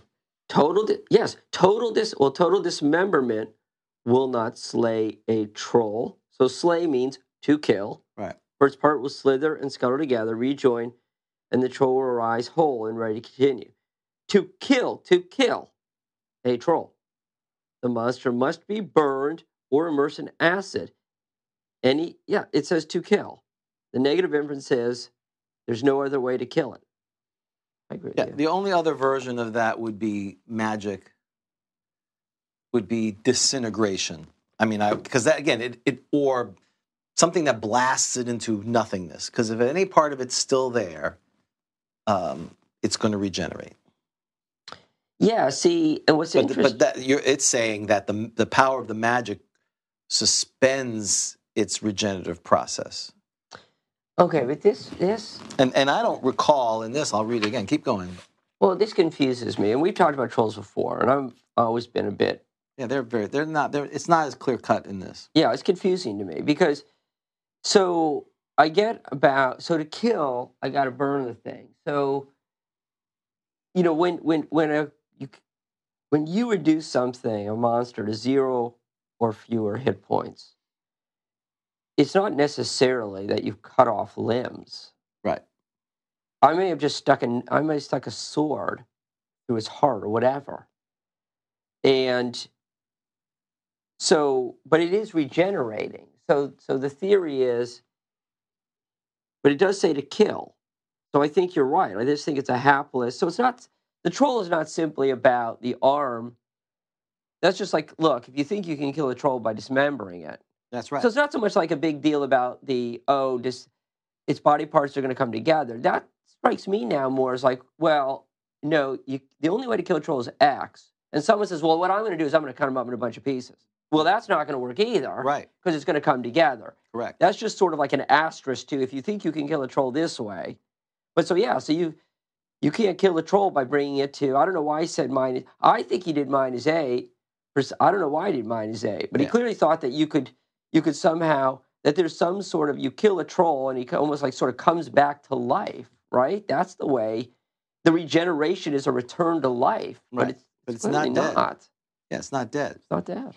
And what they also mentioned is this idea of regenerating, putting fire on it suspends the regeneration. It really doesn't say anything about that. We've done that before. We have said in the game that if you attack it with like a flame tongue or something that's burning oil, that damage doesn't regenerate. But it doesn't say anything about that. Here it just says it must be burned completely. Yeah, right. Or immersed in acid. So basically, he's got to be, well, as we said, we've talked about this too, basically annihilated. Right. In a set, right? You can't just, right. So, okay. Now, there is some discussion somewhere about the essence of a troll, but again, the idea is if you have any part of the troll, it would come back. Well, wait a second. Let's say that I burn everything, but I forget to burn the head. The head? Is there like a troll head? Just a head? No, it would regenerate. Oh, because that's right. It's not just the parts coming together. That's right. It says... The littlest piece? Let me read I it think again. we talked about this before, like a finger. Read it again. Oh, so you like forget one part. That's terrible. Right, you have to collect all the pieces. Got everything? That's an adventure. Any separate pieces being treated in the same fashion, or they will create a whole again in 3 to 18 melee rounds. That's really fast. Right. That's really fast. All right. Yeah, right. You're right. I know why I said that. It's not just they come back. So the regeneration. So when I stick a sword through the troll's heart, it's a sense that the heart is like regenerate, like the wound to the heart is regenerating? Yes. Because there's a lot of different things going on here, but it's all just sort of like the regeneration is you heal essentially. Right. Well, the other way to look at it is let's look at the ring of regeneration, which is in the DMG. Excellent idea. When in doubt, look at another thing, because it's very clear the regeneration is ridiculous. Ring of Regeneration, page 130. There are 2 forms of this ring. The standard regeneration restores 1 hit point of damage and will replace lost limbs or organs eventually also. Right, and so it's both. You restore, hit points are returning and limbs are returning. So regeneration is a very broad concept. Per turn. It will also bring the wearer back from death, but if it's poison is the cause, a saving throw must be made or else the wearer dies again from poison still in the system. Only total destruction of all living tissue by fire, acid, or similar means will prevent regeneration. That's interesting that it says it'll bring you back to life, though it's quite clear that the troll is a little different. You're not ever dead. Right. But in other words, there is no death. If you have it on there, then there's a vampiric version. But you're not really dead. So I've seen examples of like they were trapped in a room that didn't have air. So they died, but then when the air came back, the system kind of boots up again and goes, oh. Okay. So, because we had something where they threw all the people in a bag of holding. They closed the bag. Or portable hole, excuse me. You know, if you close it, the air runs out like in a turn. Everyone died. Anyway, but the guy lived because he had a ring of regeneration. Okay. Very useful thing to have. Oh, that's why you bring the disenchanter to suck the ring off of it, so that he doesn't have it, and then people get happy. Or because they're tired of him living. Or you can just burn the guy. Right, set him on fire. Either way, disenchanter burn. Okay, the last question: what happens if a magic user loses a spell book? Are the spells lost/forgotten? And if so, how may they be retrieved? Well, they're screwed for a long time. They would, if they don't have any of their spells, typically they would either have to go back to their master who would give them read magic again and have to relearn some of their spells, and they'd have to relearn them. If they were still memorized, that he could, and in theory had some access to a write spell, he could write them that way, but generally he's kind of hosed. Do you think I need to re-roll for my intelligence? Okay. I believe you are correct. Thank you. The magic user has effectively lost one of his or her recipe books for spells, unless he or she has kept a copy of the book. Which is smart. That is smart. There's a lot of, I don't know if we've been keeping track of all these tips that we've learned. Yeah. There's been a lot of information. Then the spells in the book cannot be rememorized once used. The only option in a case like this is for the magic user to construct a new copy of the book by trading for or stealing or copying the spells that were contained within it. This time, however, because the spells had already been in a spell book and had been understood, the magic user in question would not have to check to see if he or she could know the spell. The new spell book would still cost the same amount in raw material to make and would take just as long as the original. Oh, and I lied. There's one more question. I do want to ask this because I know how much you love monks. Oh, yeah. Are you looking up something? No, I was looking at, well, the conundrum is if they don't have read magic memorized, how would they get read magic again? That's always been that's always the thing. The chicken or the egg thing. Oh, this is an important question. Yes. You're right, because that's the one spell you always get. You always get it, but in first edition, you had to learn it. You had to memorize it. It didn't just come magically. It didn't, no pun intended. So you had to learn it. But if you lost your book, which had read magic in it, now how do you read magic? And you don't. The reason your spell book is so important is because you've read it. Read magic allows you to read things. Once you cast read magic on it, you can read it without needing the read magic spell. Right, I don't have to cast that, so I don't. Right, that's why it was sort of no one ever paid attention to it because as long as you had it, right. I mean, you could use it to read. It also Scrolls. reads magic. Right. Yeah. But your spell book, you did not have to do it. But if you've lost your spell book, you can't just take Bob's spell book and start reading off it. The only one you could, because again, the idea is that every formula is slightly different. Like we talked about with potions. It's not every potion of healing is the same formula. There's a European version, there's an Asian version, they're not exactly the same. Which remember we talked about Miskabili. If you wanted to be a jerk, you could say, oh, you could take 2 healing potions, but unless they're made from the same crop, they're not the same potion. Right. And then send in the rust monsters and the disenchanters at the same time. So you're telling me that I might have to go, you'd have to go back to the school. It's like if you lost your degree. You lost your paper degree, and they'd be like, well, did you really go to the university of whatever? So you're saying, you think the read magic spell that I get when I graduate is like a customized? Well, okay, you've lost your spell book and you haven't memorized read magic. Someone says, great, here's my spell book. How are you going to read it? Oh my God, it's an infinite loop.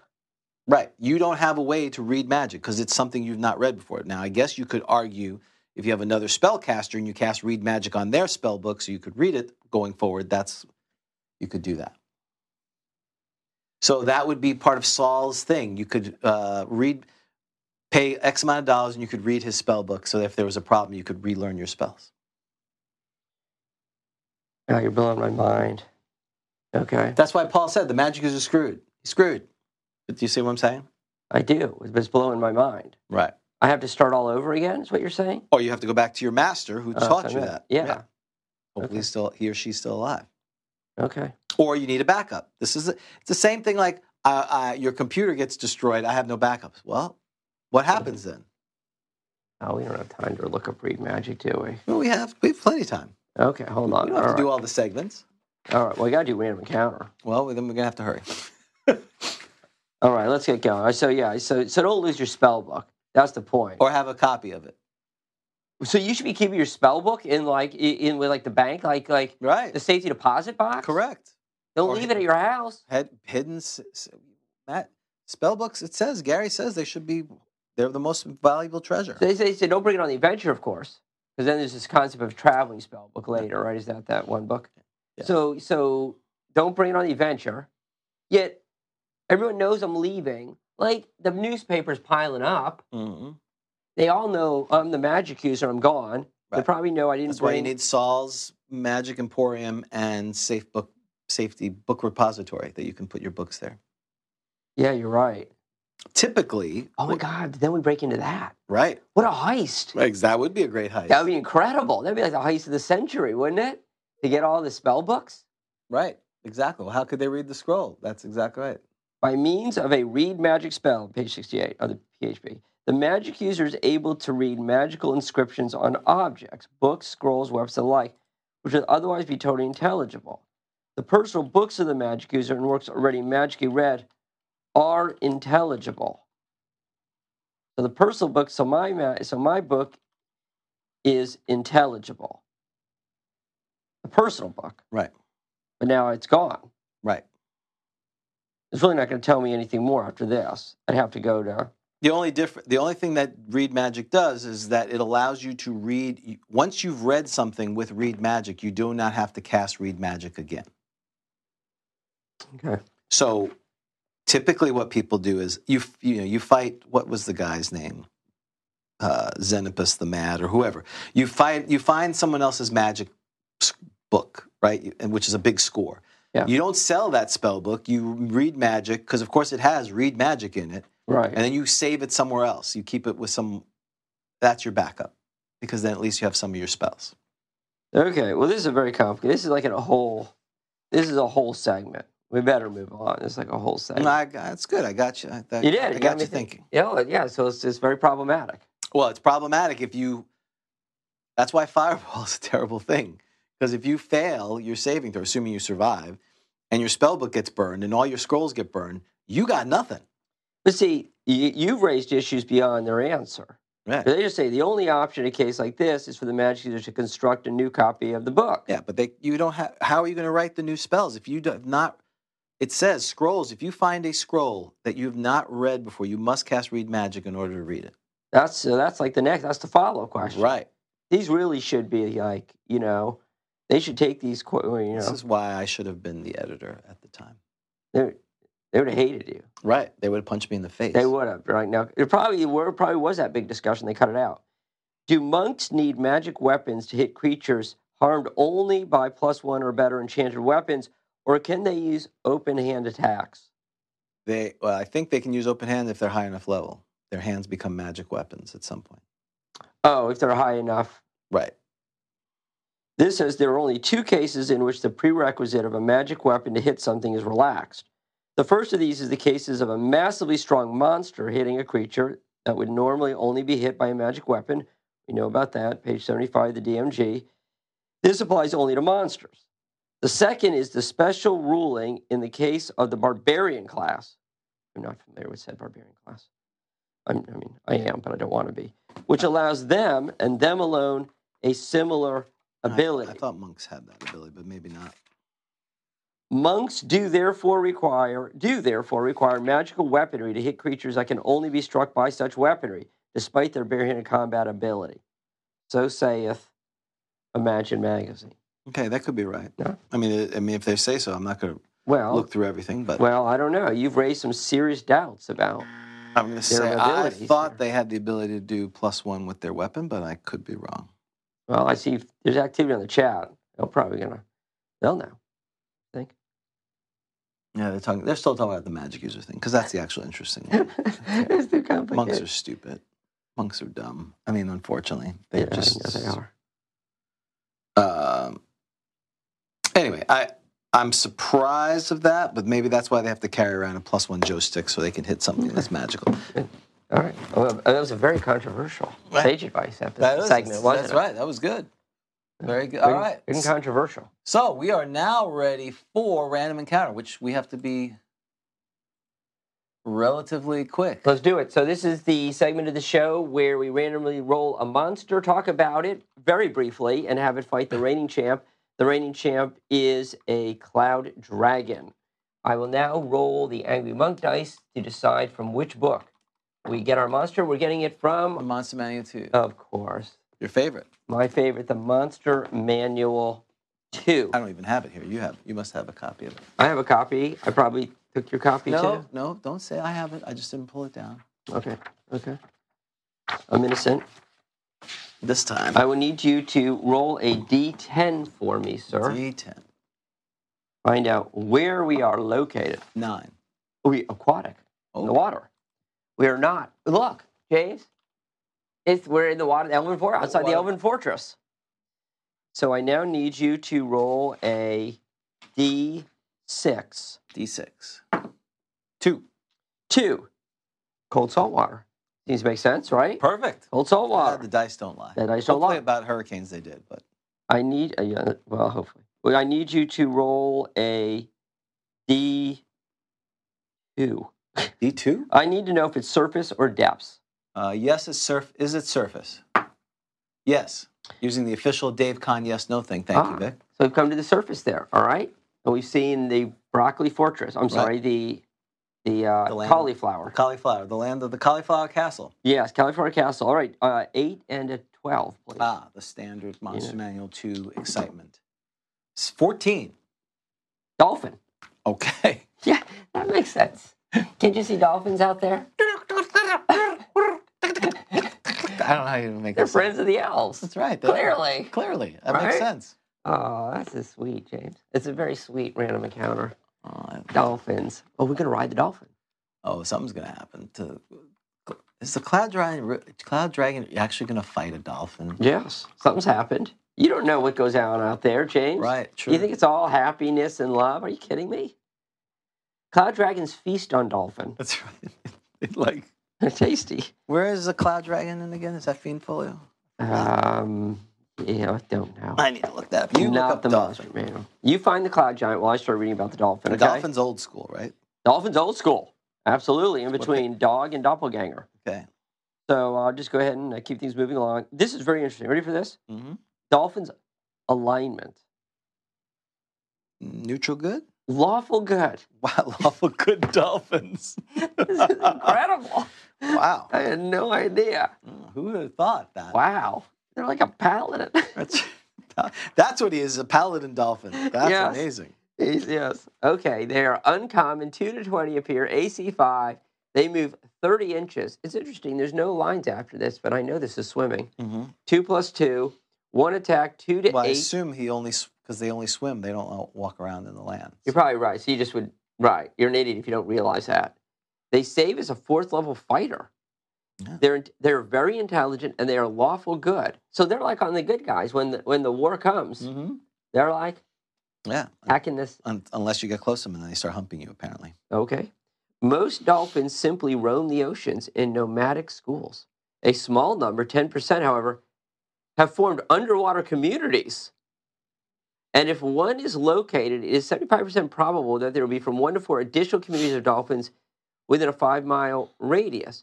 Communal dolphins will have from 2 to 5 swordfish or 1 to 3 narwhals, depending on the climatic region, as guards. Wow. But what else is there? Dolphins will attack any creature which threatens them. Okay. Well, they help humans in distress. They particularly hate sharks of all sorts and will attack unless outnumbered by 2 or more to 1. Is there a treasure? There's no treasure type. Oh. It says there's no lair, but 10%, I guess, have a lair. There's been a lot of lair-nil confusion today. Why do I care about a dolphin community?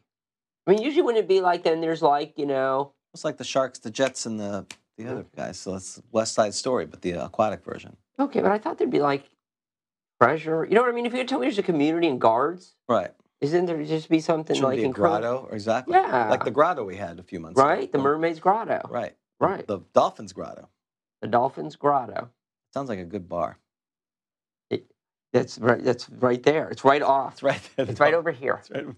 You can't see it. It's near the Elven Fortress. There's a half elf who runs that, named Spindly. See, this always happens. Named Spindly. See, now this always happens. It's starting to grow on me now. Right. I'm like in this Elven Fortress. There's like Spindly. What was it? Spindly? Whatever his name was. Spindly. It was a word we didn't know. Yeah, they knew it. Yeah, the Disenchanter. Spindly, whatever. Yep. He runs. Yeah, it's the Dolphins Grotto, and it's right out here. All right, this is great. I'm rooting for the Dolphins. Okay. Yeah. Well, it's a dolphin. I'm rooting for the dolphin. versus. So what hit dice does he have? 2+2. Okay, so he's basically a sea dog. And he's smart. He's smart, but he's apparently not that smart because he's going to assault a cloud dragon who's flying by. No, false. You see me as food. You're the bad one in this. Don't try to. I'm a genius. Otherwise, That's are it. you really? Yes. What's your alignment? Neutral. See, what do you care? Why wouldn't you eat me? Maybe I will be. I probably am because I probably see you and I just climbed. I come down. I mean, why wouldn't you? Right? I mean, we're like on the water and you just come down and you. Well, I got to figure out what my mood is. That's part of it. Remember, I have that mood. You're moody. I forgot about Coloration depends on ranging from dark gray through pearl white in solid form. Okay, so I have to. So 1 to 8. 8, I'm in a good mood. 1, I'm in a bad mood. Oh, I'm in a great mood. Maybe I'm hungry.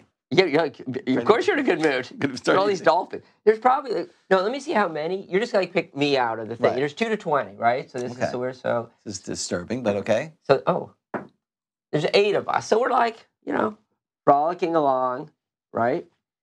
There's 8 of us, and you're just gonna pick me out. Right. Everyone else just died. You're thinning the herd. Yes, I am. All right. Well, let's see how far we are. Oh wow, we're 100 yards away. But we got to roll for surprise. Sorry. No, you're 100 yards above me. Yes, I am 100 buds. Okay, I roll for surprise. Oh no, 2. James, this is terrible. Yeah, let's see. I think because if I'm probably talking to a swimmer. there's 75% unlikely cloud dragon can be distinguished from a normal cloud. Am I cloud? Am I a physical? That doesn't say. I'll just say I'm a normal thing. So let's see. So I just think like it's a cloudy day. Hey, we're both surprised, but you're surprised for a segment. Great. I'm talking like a sea elf. Oh, there's probably sea elves. Right. Do you think? Of course there's sea elves there.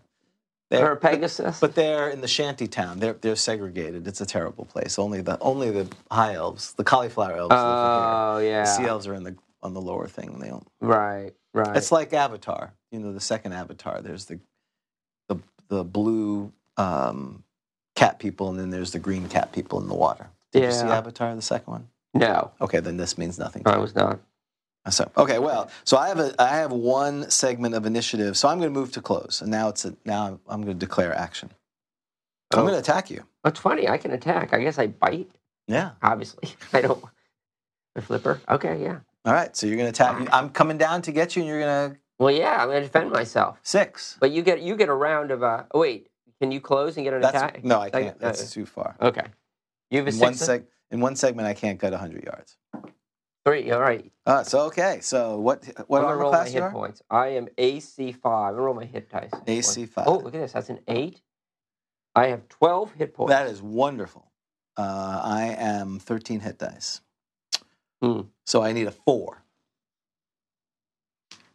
It's like a U-boat. Dive. You're gonna need to. He gets 4 attacks. All right, I'm diving. You better kill me, buddy. You already ate a raven. 4, I hit. You hit with a 4? 4. I have 13 hit dice. What do you need? What do I need? Yeah. I need a 4. My gosh. Oh, the humanity. 18. 14. 15. Oh. So I hit 4 times. You're a menace. You ate a raven last time? Exactly. I'm a terrible dragon. Draco Cumulus Welkin. But if you think about it, we're just seeing the reality of things. Right. He's got to eat, right? That's what he does. He's got to eat. All right. So you take 3. You take 6 for 9. 17. 19. Here's the one. 28. And the last attack is 3 to 12. 20, 30, 33, only 37 points of damage. But you're just like somebody going down your throat. Yeah, like one of those birds. He's 66 feet long, yeah. Yeah, somebody's like a little fish to you. Yes. That was disgusting what happened. And fast. Circle of life. It's over. It was circle of life.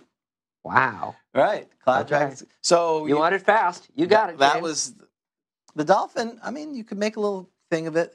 And now divine intervention. Oh yeah, the dolphin. The dolphin god. Yep, that would be. Was that? That's what's his name? Marino. Oh, Dan Marino, the dolphin god. The dolphin god. Or Larry Zonka. All right, here we go. Ready? All right. 90. Nope. It's just another day at the Elven Fortress. Just what is that random dragon company? Yeah, it's like when you're at the beach and you see the pelican go down, right? Right, So exactly. they just sit and watch. It's like, Gone. that's just the way it is. Oh, well, that is a shame. Get exclusive content, a behind-the-screen look at the podcast, and a chance to play with Dan and James. Support Grog Talk by becoming a patron at www.patreon.com/Grog Talk. We have not done Antique Roadshow, so that is what we're going to do right now, correct? Yes, I just have to find the item in the... Oh, you haven't found it? I remember. Well, I'll have to remember the name. I know what it does. Well, you're going to tell me. Oh, that's true. What as long the as heck? you know what it is. No, I found it. I got All right. it. I got Well, it. so this is the segment of the show where you pretend or are a person bringing in an item of some renown, and I will attempt to try to figure out what it is. That is correct. And then, obviously, the audience can participate in the shenanigans that follow. So, with that, let me check if everything else is good. Everything else is good. So, welcome to Artifact Roadshow. Hello. Hello. Do you need a prop, by the way? Is there a prop? Do you have like a potion? Yes, give me that potion bottle, sir. Thank Do you want the holy water or just the potion? Just this. Bottle? Okay. So, I'm here. I'm here to report a crime. You're here to report a crime here at the... Okay, what crime? This is the Artifact Roadshow, is that correct?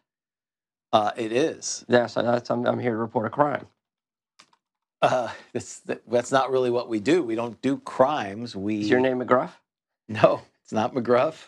Was that the dog? Yes, McGruff the crime dog. You're not McGruff? I was told to come to I was told to come to the Artifact Roadshow to get information about a crime that's been committed. Okay. Negligent homicide. Wow. Hold on. Negligent homicide. Negligent homicide, which I believe violates Greyhawk. Impressive. Homicide? Did you hear that? Did you hear that noise? Exactly. What was that? We need sound effects in the Baba Yaga's hut. You're freaking me out. Homicide? Wait, Baba Yaga's hut? What? I'm really scared. I speak to your supervisor. It's Baba Yaga. That's right. There's the homicide. I better not ask for your supervisor. You do not want to ask for our supervisor here. Yes. You will be killed. You'll be turned harmless. So maybe you can step back for me. I would be try to help you with this, but how does this potion relate to negligent homicide? Well, I'm hoping you can help me out with that. Okay. So, my husband. Oh, you're a woman. Yes, I'm a woman. Well, I don't know that. I'm checking. I gotcha. Okay. All right. My husband bought this potion. Right. So my husband was a very frail man, but he was an adventurer. Right. Now, he always was a little bit unhappy about that. Because, being frail or an adventurer? Well, being frail, because he was a fighter. I got you. And his stats weren't very good, and he had 2 hit points. Wow. As a fighter. Wow. And his DM said the dice don't lie. Right. And so he had 2 hit points. Now, he was the muscle of the party. This is also disturbing. But Well, okay. he was the fighter. Yeah. Okay. The magic user had 3 hit points, but wouldn't go into combat. That's right. He had more hit points, but he wouldn't go in. So. My husband was the fighter. Right. You know? So he realized this was a problem. Mm-hmm. So what he did was, we had saved up some money. Right. So instead of sending our daughter to be an apprentice, to be a cleric, we couldn't do that. To be an acolyte and be disciplined. We couldn't do that. Right. Maybe it was better off. I thought they had a free, you kind of pay to play or paying to get in. That was the Bag True. We passed that one. The only school she got into is the Bag True Clerical School. We figured this didn't seem right. The cattle. We did the campus visit. Just not. Well, she doesn't feel in it. Well, she wasn't the right fit. Right. I got you. So culture is important. It is. So we took that money. Right. Fortunately. Right. And he got a potion of healing. Oh. Okay. But what was interesting is, so we knew that he was going to need a lot of healing. Right. So we spent a little extra. We figured they were probably upcharging us Right. A little bit. a little bit. But what it was this potion. And what he told us, it was you could see in there. And what was interesting is there was some green potion below, and above it was blue. It was like one potion layer. It kind of layered, right? Yeah. It split. It wasn't fully mixed, Right. like a cocktail. No, it was not. Oh, And you'd shake it, it didn't matter. that didn't matter. And he said, well, what this is? Oil and water kind of thing. Exactly. Gotcha. What he said was, the seller said, okay, for extra money, you can get this. And this is probably what you want. Because he said, well, your husband looks a little frail. Right. Wait, so was he a magic user? Thief? Right. No, he's the fighter. Wow. He said, oh. And they brought this out. Okay. He said, you may need this. Right. He said, the good thing about this is better, he said. A little more, but this is better. He said, what happens is, once you open it, it's got a shelf life. Okay. About 30 days or so. Okay. But what you can do is you drink the first one, and then the second one goes up, and then the one on top goes to the bottom, and it replenishes itself. And he said one's healing, and one is extra healing. So what he did was, he was out on an adventure. I just heard this secondhand, unfortunately. Right. You can probably see this. Was this on the goldenrod sheet? What happened after? It was on the gold. Yes, which is why we were also upset, because, when your character dies on a goldenrod sheet, those things aren't cheap. Right. Right? Right.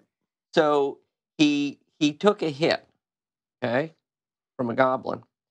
And fortunately, it only did 1 hit point of damage. Right. So then he decided to use the potion. He did. That's a good move, I think. Right. Right?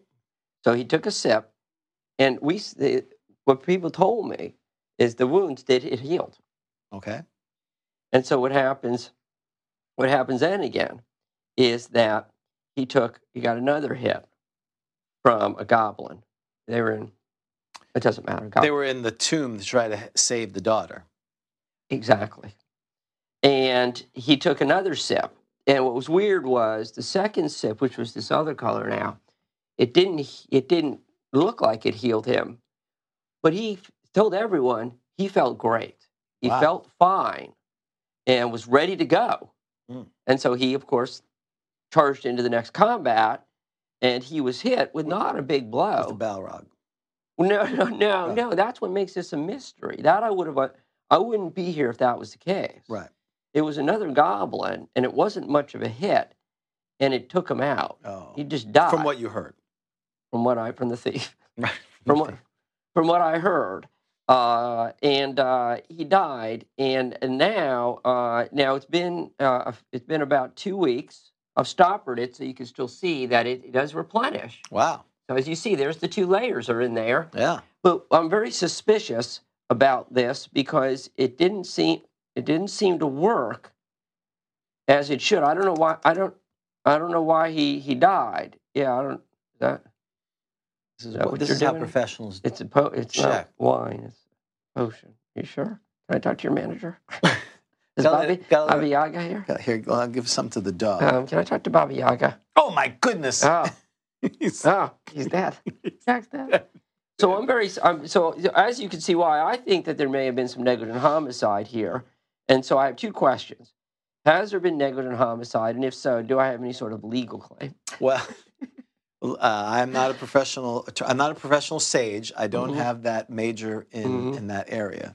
But this is interesting because this really seems to be acting more of a decanter, because if it's replenishing, that seems to be more of a decanter than just a potion thing. So I don't know if this is a decanter of endless potions or something like that. This seems very odd that it would just keep replenishing by itself. And the fact that it would heal and then the second time appear to heal, is this also could be a potion of delusion, which pretends it healed. But you said it actually healed the first time. So I'm not sure you have a claim. I mean, you have to find the original manufacturer of this, which this is made in the Gnome Realms. And I believe they have stipulations. Anything out of the Gnome Realms is exempt from liability. You use it at your own risk.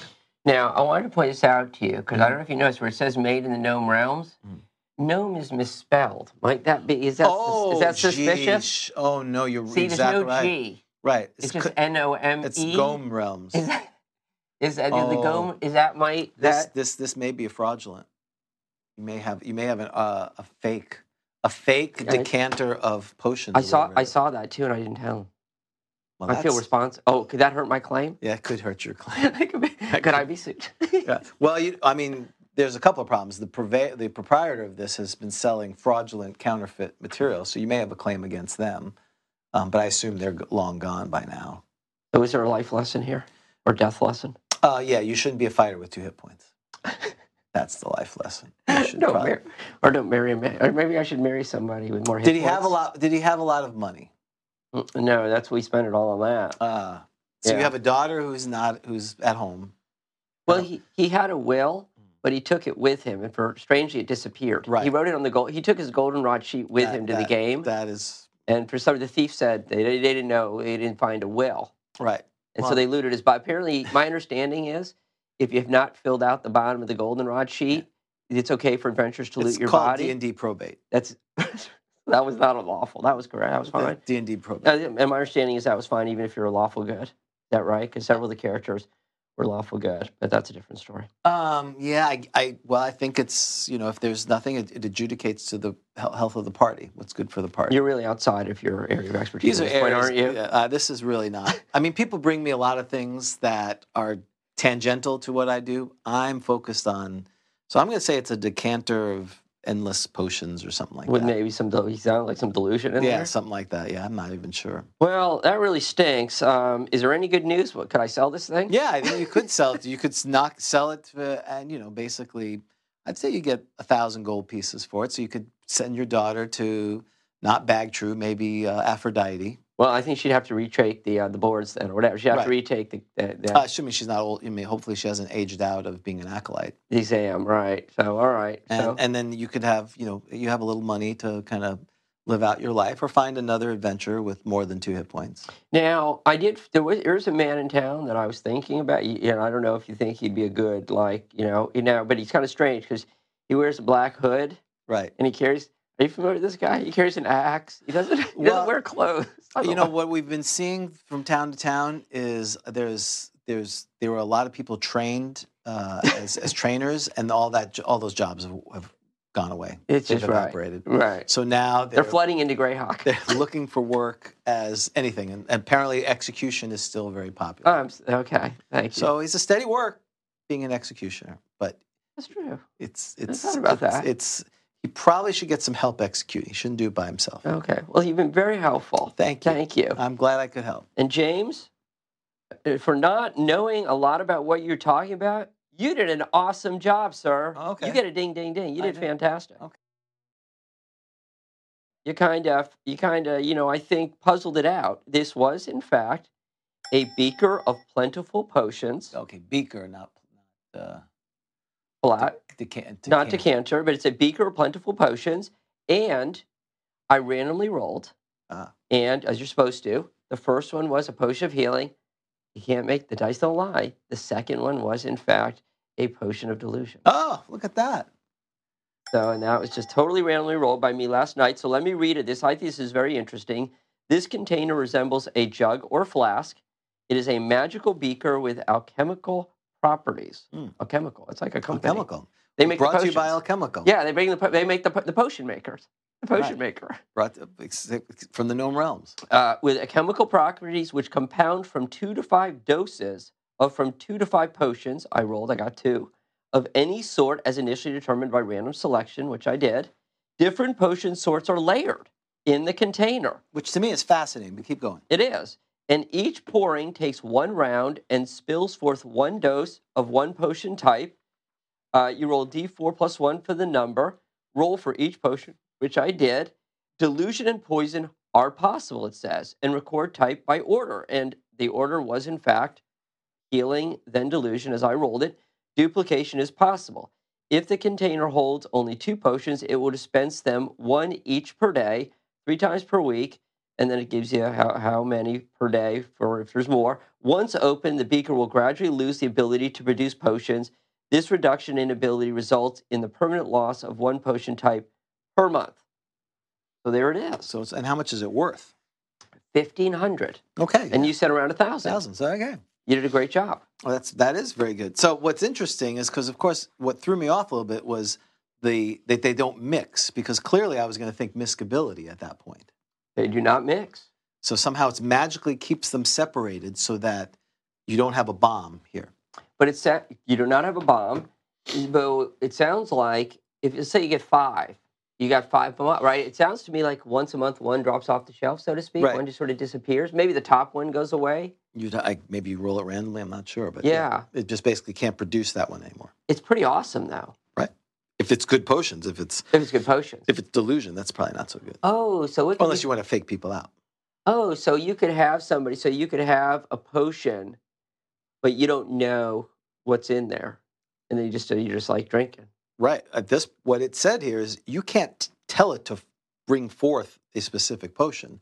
It just has one of 4, and you pour it, and one of them comes out. Oh, that's not the layered business. You don't think you drink it in layers? Okay, we got to go back to read it again. That's the way I heard you read it. Now, maybe I didn't read it correctly. Whether it dispenses in that order. Beaker, which is, of course, we didn't say in the DMG on page 138. Thank you. I need that. So, they're initially determined by random. Different potion sorts are layered in the container, and each pouring takes 1 round. So they're layered. Roll for each potion contained so as to find what is, and record. See, it says record type by order of occurrence. That led me to believe they're coming out in the order of the layers. Though I rolled first, I made that be on the bottom. That's the way I read it that way. Which compound from 2 to 5 doses from 2 to 5 potions of any sort as initially determined by random selection. Different potion sorts are layered in the container, and each pouring takes 1 round, spills 1 dose of potion type. Roll d4 plus 1 to find number of potions. Roll for each potion contained so as to find what it is, and record type by order of occurrence. It just doesn't say you can call forth what it is. So I just assume it was random because it says initially determined by random selection. But then it says record the order. So what's in there is which one's in there is randomly determined. But then it says and record type by order of occurrence. And then I don't understand if they have different amount of possible. Do they have different amounts of doses? Each one? How many? Well, it says if the container holds 2 potions, it will dispense them once per day, 3 times per week. I don't think so. I think it was just a very poorly worded way to say you can have 2 to 5 potions that couldn't duplicate, and they're in any order. And what's the point of the 2 to 5 doses? That's the part I think it's just which compound from 2 to 5 doses from 2 to 5 potions. There are 2 to 5 doses of 2 to 5 potions. So are the doses like lots of layers? They're just saying it's 1 dose of a potion because maybe some of the potions have multiple doses. Like you mean that's different effect? Oh, right. Like potion of extra healing has 3 doses. When I drink it, do I get all the doses in that layer? Well, that's the question. Because that could be kind of like what happens. Can I OD on like an invisibility potion? Can you OD on potions? I don't think you can OD on them, but like recommended dosage. So you take you just turn permanently invisible. Not unless you drink multiple ones and you get the eureka. Oh, the miscability. If you're doing that for right. Well, I mean, if I had this, I'd be totally chugging it to kind of figure out. But you're rolling right. But whether you're rolling for miscibility on the same potion. No, you can't. You don't. You can drink 400 gallons of it. You don't become permanently because of that. Or more invisible. No, you're the same invisible. Would you levitate more? No. You just think it's like vitamins, and once you've hit max, once you hit max, you hit max. Okay. Well, the other thing is if you drink more than one and it's not the same brand, we've talked about well, that's to give you the miscibility. Then it's back to miscibility. Okay. Well, so there's some stuff that's not terribly clear in there. I think. Yeah, in theory, if you had multiple invisibilities, you would, or multiple heroism potions, because you're doing it once per round, they would just extend by X amount longer. You wouldn't be double heroism. Oh, but you think I can extend? I would extend the time Potentially. if I did. What if I did them all at once though? It could be. So the question is: it consecutive or is it cumulative? You can't do them all at once because you can only take one potion per round. Oh, well, okay. So I take it the next round. Right, but then you're re-rolling, and if it's longer, you get the longest thing. Sure, but so it is cumulative, meaning if it's less, I've done nothing. That's correct. In your right. That's right. Well, Okay. That's what it says. You roll to figure out what it is. Got it. Okay. I guess colored poker chips. Yeah, handed player stacked. Okay. Yeah, I like it. It's random because it's kind of fun. But that's rough. Yeah.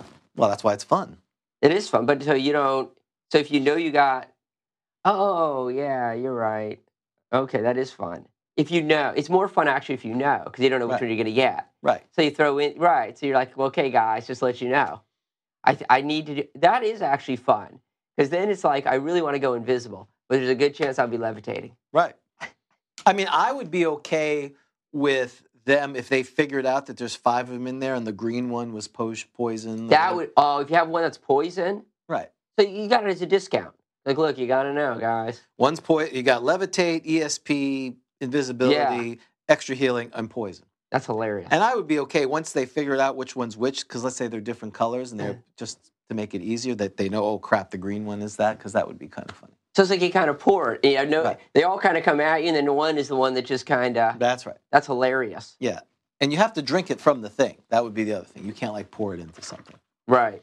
No. I wouldn't allow that. No. Yeah. No. It doesn't you- magically. It won't. No. Your lip must be upon it. Yeah, that'd be funny. Okay, I like Right. that. It's the wand. It's like Paul said. The wand of wonder is kind of what we would be looking at. If you one could reasonably play it otherwise, though. Right. I do like that version. It's Yeah. funny. Yes, this is the funny. This is in the same vein as the Disenchanter and the Rust Monster. This is fun Yeah. for the DM. Well, maybe that's why because it's not worth that much. No. Well, If you think about it, it should be worth. I mean, if it was the way I thought it was, that's really good. right, it's certainly worth more than 1,500 because even if it was a potion of healing, even if it just had 2 potions, healing and extra healing or whatever, that for 60 days you could have. Yeah, you could have 60 potions. You're right. You're right. So you're actually making an argument, I believe, that your version is correct based upon a comparison of gold piece Yeah, it's pretty cheap. value. Even though it's not a permanent thing, you can produce a lot of potions in that time. Wait, can I pour stuff? Wait, can I pour new stuff in there? No, I don't think so. Because it's just a beaker. Yeah, it's just a big. It just comes with it? I can't. Oh. So in other words, I can't like get healing and pour it in there No. and be like, okay, now I've got it for 30 days. No, I don't think that's how. I mean, if you did that, that would be amazing. Right. That would be really, really good. Now you're giving them something that's Going to break the game? Well, not break the game. Depends what you're... each pouring. Well, I guess you could say. It is a magical beaker. Wait, Well- which compound? It says it compounds. Well, So does that mean it will can I use it to make but why is it random selection? it also says it replenishes. Yeah, and it's random selection. It's not saying this is like some great magical item for an alchemist. Well, I mean, you could argue that you could dispense it into something, and then this thing becomes super, super powerful. Because I was reading it as you had to drink it from it. But if this is literally, you have the beaker, and you just kind of open up and you start saving these. That's awesome. Wait, so it says so I open the beaker and what do I do? I buy vials for them, and I pour every day. I pour one, and I save it. Oh, yeah. Now I just made 60 potions. Oh, right. Well, I'm also creating my undead army by doing animate dead every day. Right, or whatever it is, human control. That's ridiculous. So Oh my gosh! Yeah. I that to me is a little. Yeah. I would nerf that by saying you had to drink it right then. Yeah, I like your idea. It comes. You got to drink. You got to drink it from there. Right. It comes with a random. Right. Maybe but maybe after you figure out the 5 colors. because you could do identify. We'll figure out. Will identify figure out what the potion is? Yes, Identify. if figure you out what the roll potion and you is. make a saving throw and you lose 8 points of con for 24 hours. So the yes. person I'm paying. Right. Does all that. Right. Right. They get all that. Then that would work. So it's a pretty cool. It's a pretty cool, what is it called? Beaker of Plentiful Potions. Beaker of Plentiful. Okay. Beaker Plentiful Potion. All right, very nice. We've interviewed. What if it's a zombie troll? Oh, well, of course. What if a zombie troll drank from it? That is a great question. That is a great question. I don't know. That's somebody who's been paying attention. Right. Like that, right? They will do very well. It's the Admiral. They will do very well at GrogCon. So we do have an announcement to make, correct? We do. And this will actually, what we wanted to announce that this show and the next show, final show at GrogCon, will be the last time that Dan and I will be doing a show together. Is that a fair statement? Well, you never say never, Right. right? Ozzy came back to Black Sabbath 3 or 4 times. That's right. But, after 5 years, you have said to me, hey, I think it's time to kind of move on from that. Is that a fair statement? That is a fair statement. So it's been 5 years. It'll be 5 years in December. 5 years in December. So, yeah. So 5 years, I've had a blast. But, so our last official Grog talk show will be at GrogCon. So it's been a lot of fun. It has been a lot of fun. I'm, again, looking forward to seeing. So people are asking, is this the end of the show? I don't think so. I'm planning to move forward with it. I don't know exactly what it is, but again, Dan's been a good friend of ours. We've really enjoyed the show, but the campaign is winding up, and now it's time to move on. So, but we are going to do our last show at GrogCon. And we'll see where it goes forward. If people want to see the show move forward, because we've built a great community that's come around it, Dave Con, all these things have come through just a small things from what we've done. But we love the community that's been built. We want to keep that going. So there will be a version of the show. I don't have all the details yet, but it will be announced as well to the patrons this weekend. So hopefully guys will continue, but we do want to continue the show in some manner. But Dan is moving on, so I don't know what happens to the Empire. We'll have to figure out how to split that. So there's a lot of things we'll be talking at GrogCon, but we did want to again thank everyone for a number of years. We've kind of talked a little bit over the last few weeks, and we've talked to the people we want to talk to. We've talked about D&D. We're at the point for this show that it needs to come to a close. Yeah, I think we did what we set out to do, and like you said, we built a community, which is what I think we're most proud of. Yes, bringing people together. I mean, the fact that we're hearing about people going to DaveCon, and so that they learned about DaveCon through our show, yep. And we knew Vic because I met him at GaryCon, and we invited him onto the show, and he's been such a friend of the show. So yep. Yeah, that's fantastic. So the fact that we've played a small part in getting people to continue playing AD&D. Right, That's an old school game. That's awesome, yeah. So anyway, we are planning to, so people are like, well, is the show going to continue? Yes, I don't know exactly how the new show is going to go, when it's going to start. Right now our focus is to have a great GrogCon. I also anticipate keeping GrogCon, so it's really going to be up to the community if they want to keep this going. So over the next few weeks, we'll kind of work that out. But I did want to thank Dan for we started this years ago. We never thought this would go on for 5 years. When you start, if I would have told you it's gone for 5 years, you'd have said no. Yeah, no, I did not. Well, and Rob and I think Rob Ritchie was thinking maybe a couple issues of flipping and turning. So something else that's come out of this, which we're very proud of. Rob does an amazing job. So and it's I don't know how big it is, the community, but I think the community is bigger clearly than the show. Right, oh, the show is just sort of a way to bring people together. Right, and it's really the community at this point. So I hope it does. Obviously continue. So. We are planning to do that. But I want to thank you for your time. I couldn't have asked for a better co-host.